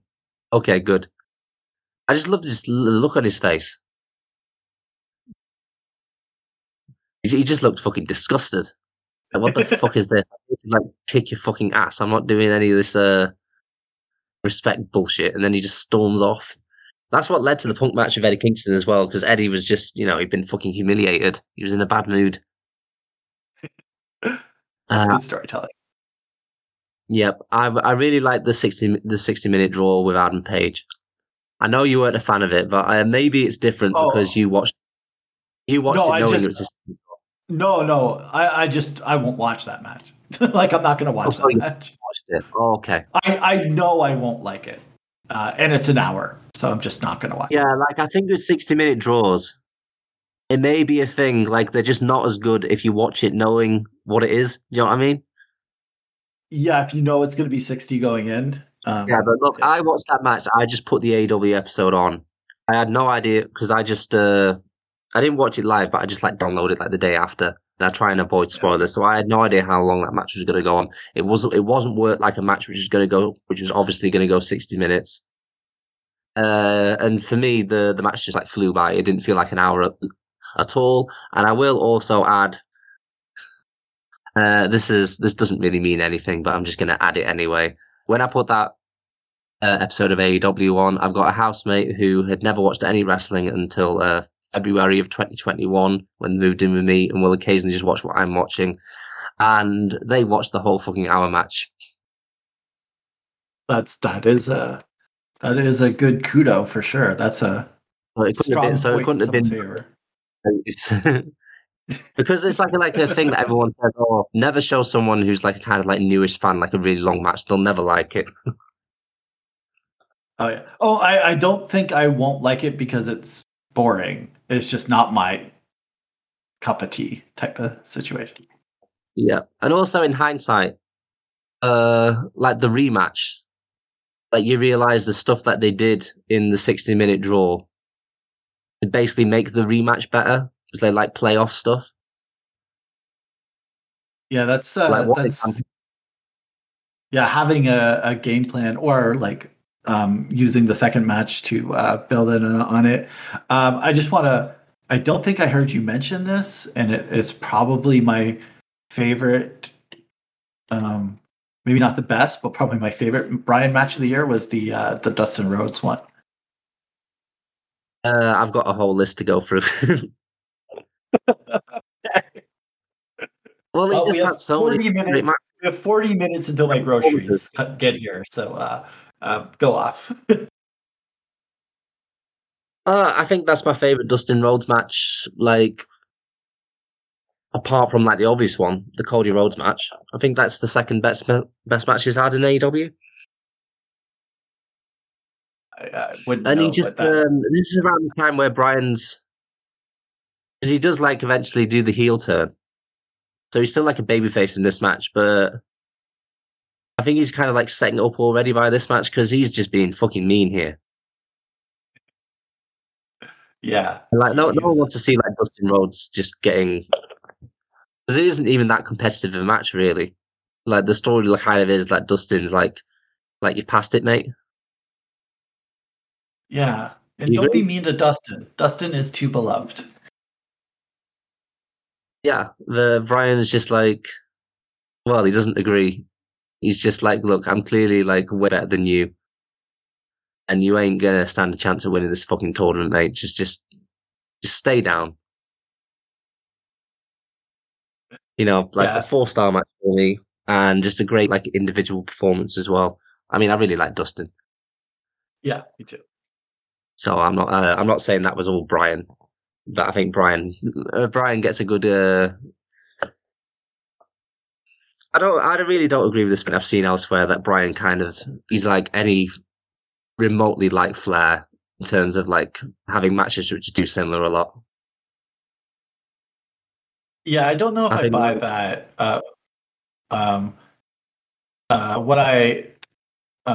The only comparison to Flair I can think of different forms of matches.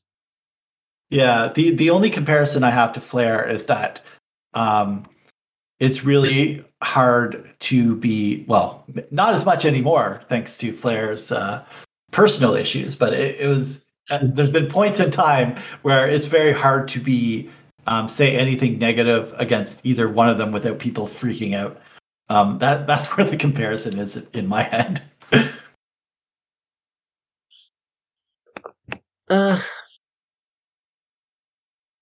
If people have got negative shit to say, then I want to kind of hear it, innit? Yeah, you're one of the good ones, so you don't count. Okay, you don't. I just want to know where people are coming from. Yeah, that's a great attitude. I also like, I don't know. I've heard I don't hear people when they're criticizing like Bryan. I don't hear that much substance to it like pretty often. I feel we're kind of getting at the point where he's getting close to how like Flair was like 10 years ago, something where he's kind of like approaching like a consensus, like maybe not consensus, but like the majority number one pick. So everyone who's against that now really sees it as a focus of trying to shoot his case down.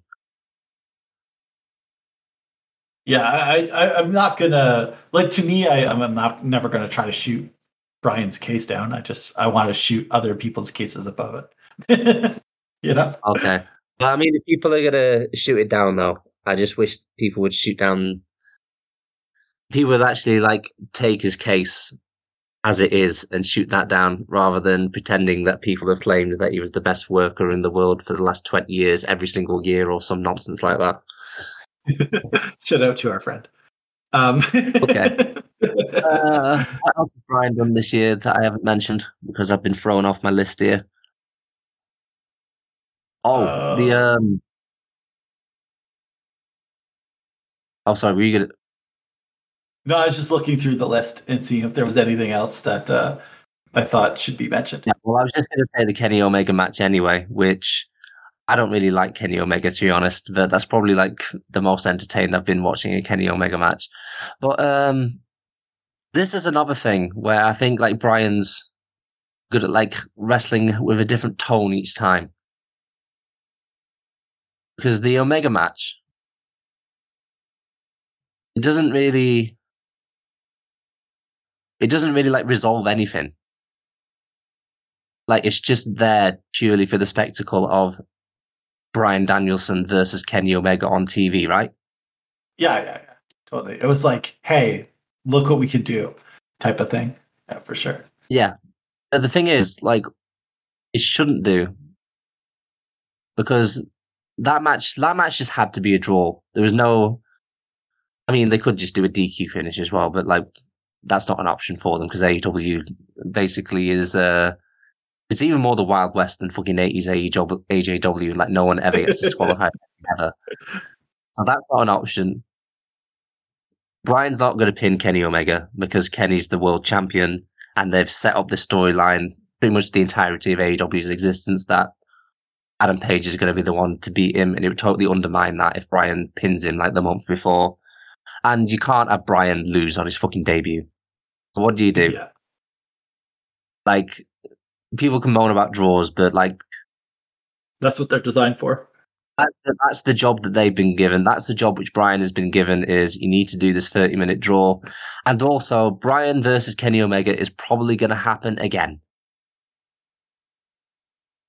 I would assume so, yeah. Well, you kind of need to have a match which is going to satisfy the 18,000 people or whatever who bought tickets to that show, with that being, I mean, it was the first match in the show, but everyone knows it was the main event, really, who satisfies those people, but doesn't like in any way undermine the narratives which are already going on in the promotion for Brian arrives.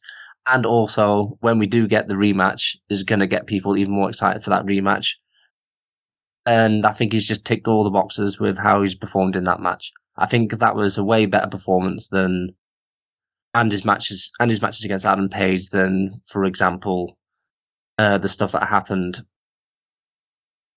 You know, just the elite stuff like the Kenny Omega and Adam Page and the Young Bucks. I think they kind of.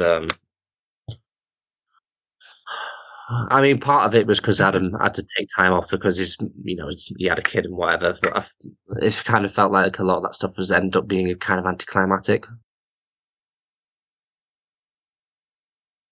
I wish I watched more AEW so that I could add more insight to this. Okay, this sorry.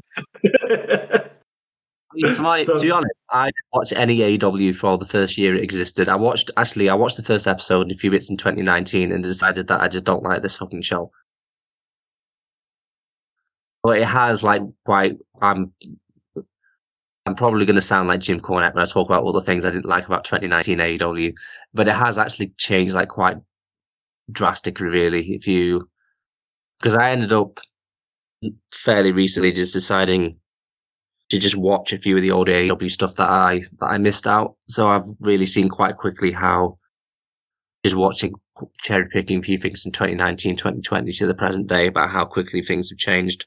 And when you hear these reports that the elite guys kind of had a lot of like creative input at the start of the promotion, but over time Tony Khan has kind of taken over. You really do see that that's probably true, and how things have, I would say, have moved in some respects to like a promotion which is more like what I want to watch. Not in all respects, as you're probably not talking about there. Yeah. But yeah, and so the other big thing, I'm going back to Brian now, that he has. I've talked about how he's really great in both parts of the year. But he's been, I'd say, the best wrestler in the promotion he was in. And it's 2 different promotions with like, I'd say at this point, like WWE and AEW have got like quite a different fan base who expect different things. Yeah. Probably why some of the AEW hardcores think that his WWE run is just worthless. That he's like totally delivered for both sets of fans. Yeah, and a lot of those fans really discount the other promotion greatly. So hitting both of them, that is a good feather for sure. Yeah. So, and no one else basically has that, like, all year. Yeah, I'm trying to think of the people that the single biggest point on top, which puts Brian above everyone else. You can think of it as a variety thing, that he's pulled off being, the best guy, and the guy who's consistently delivered on everything that fans of those promotions and the styles of wrestling that he's doing could reasonably expect from him.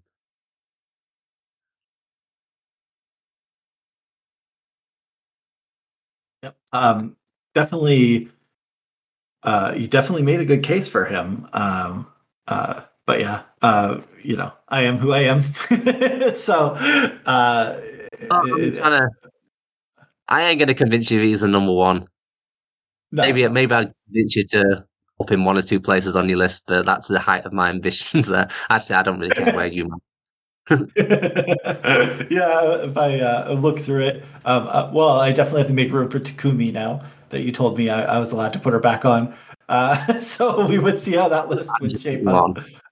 But man, yeah, that was we've done our 25 lists. Obviously, there's not going to be any other guests or any other topics discussed in this podcast. But Cad, do you have anything you want to if anything you want to plug, if you want to direct people also to the Discord, which I always try to do, but I would love to hear someone else plug the Discord as well before we head. Well, I guess I'll plug the Discord, because I'm not really like your other really interesting guests who've got all of these other fucking podcasts and projects that they do. I don't really do fucking nothing. So if you listen to the podcast and you've put up with me and Stephen chatting about 2021 for like fucking 3 hours by now, you're probably either really sick of this and never wanted to just discuss it again. But that's all right, because of the Discord we don't really talk about current day wrestling that much anyway. A lot of the talk is about historic stuff, because we're discussing who the greatest wrestler ever is. And we've got chat going as far back as like Lou Fez matches from the 50s up until the present day. There's a lot of talk going at the moment about 90s Joshi that I've been watching as well. So come along if you've got I'm really interested in people who've got like a wrestler who they think has been overlooked or underrated or something. Come and make the case to us. And I really like checking these things out when someone brings us some new suggestions. Awesome. Well, thanks, Cad. I appreciate you being on here and doing a podcast, which you rarely do. But I haven't done a podcast in must be 3 years by now. And in that fucking podcast, it is super fucking obscure. Well, we'll see if you get any more bookings out of this. But thank you for joining us, and we'll be back next month. And I'm going to do 1985 for that And so that should be a completely different type of list than the list we talked about today. Ooh, I wonder who the number one's going to be. Thank you. I actually. Oh. No, don't say it. That was tough. I think I know, but I'm not sure yet. So thank you all, and have a great month. Salute.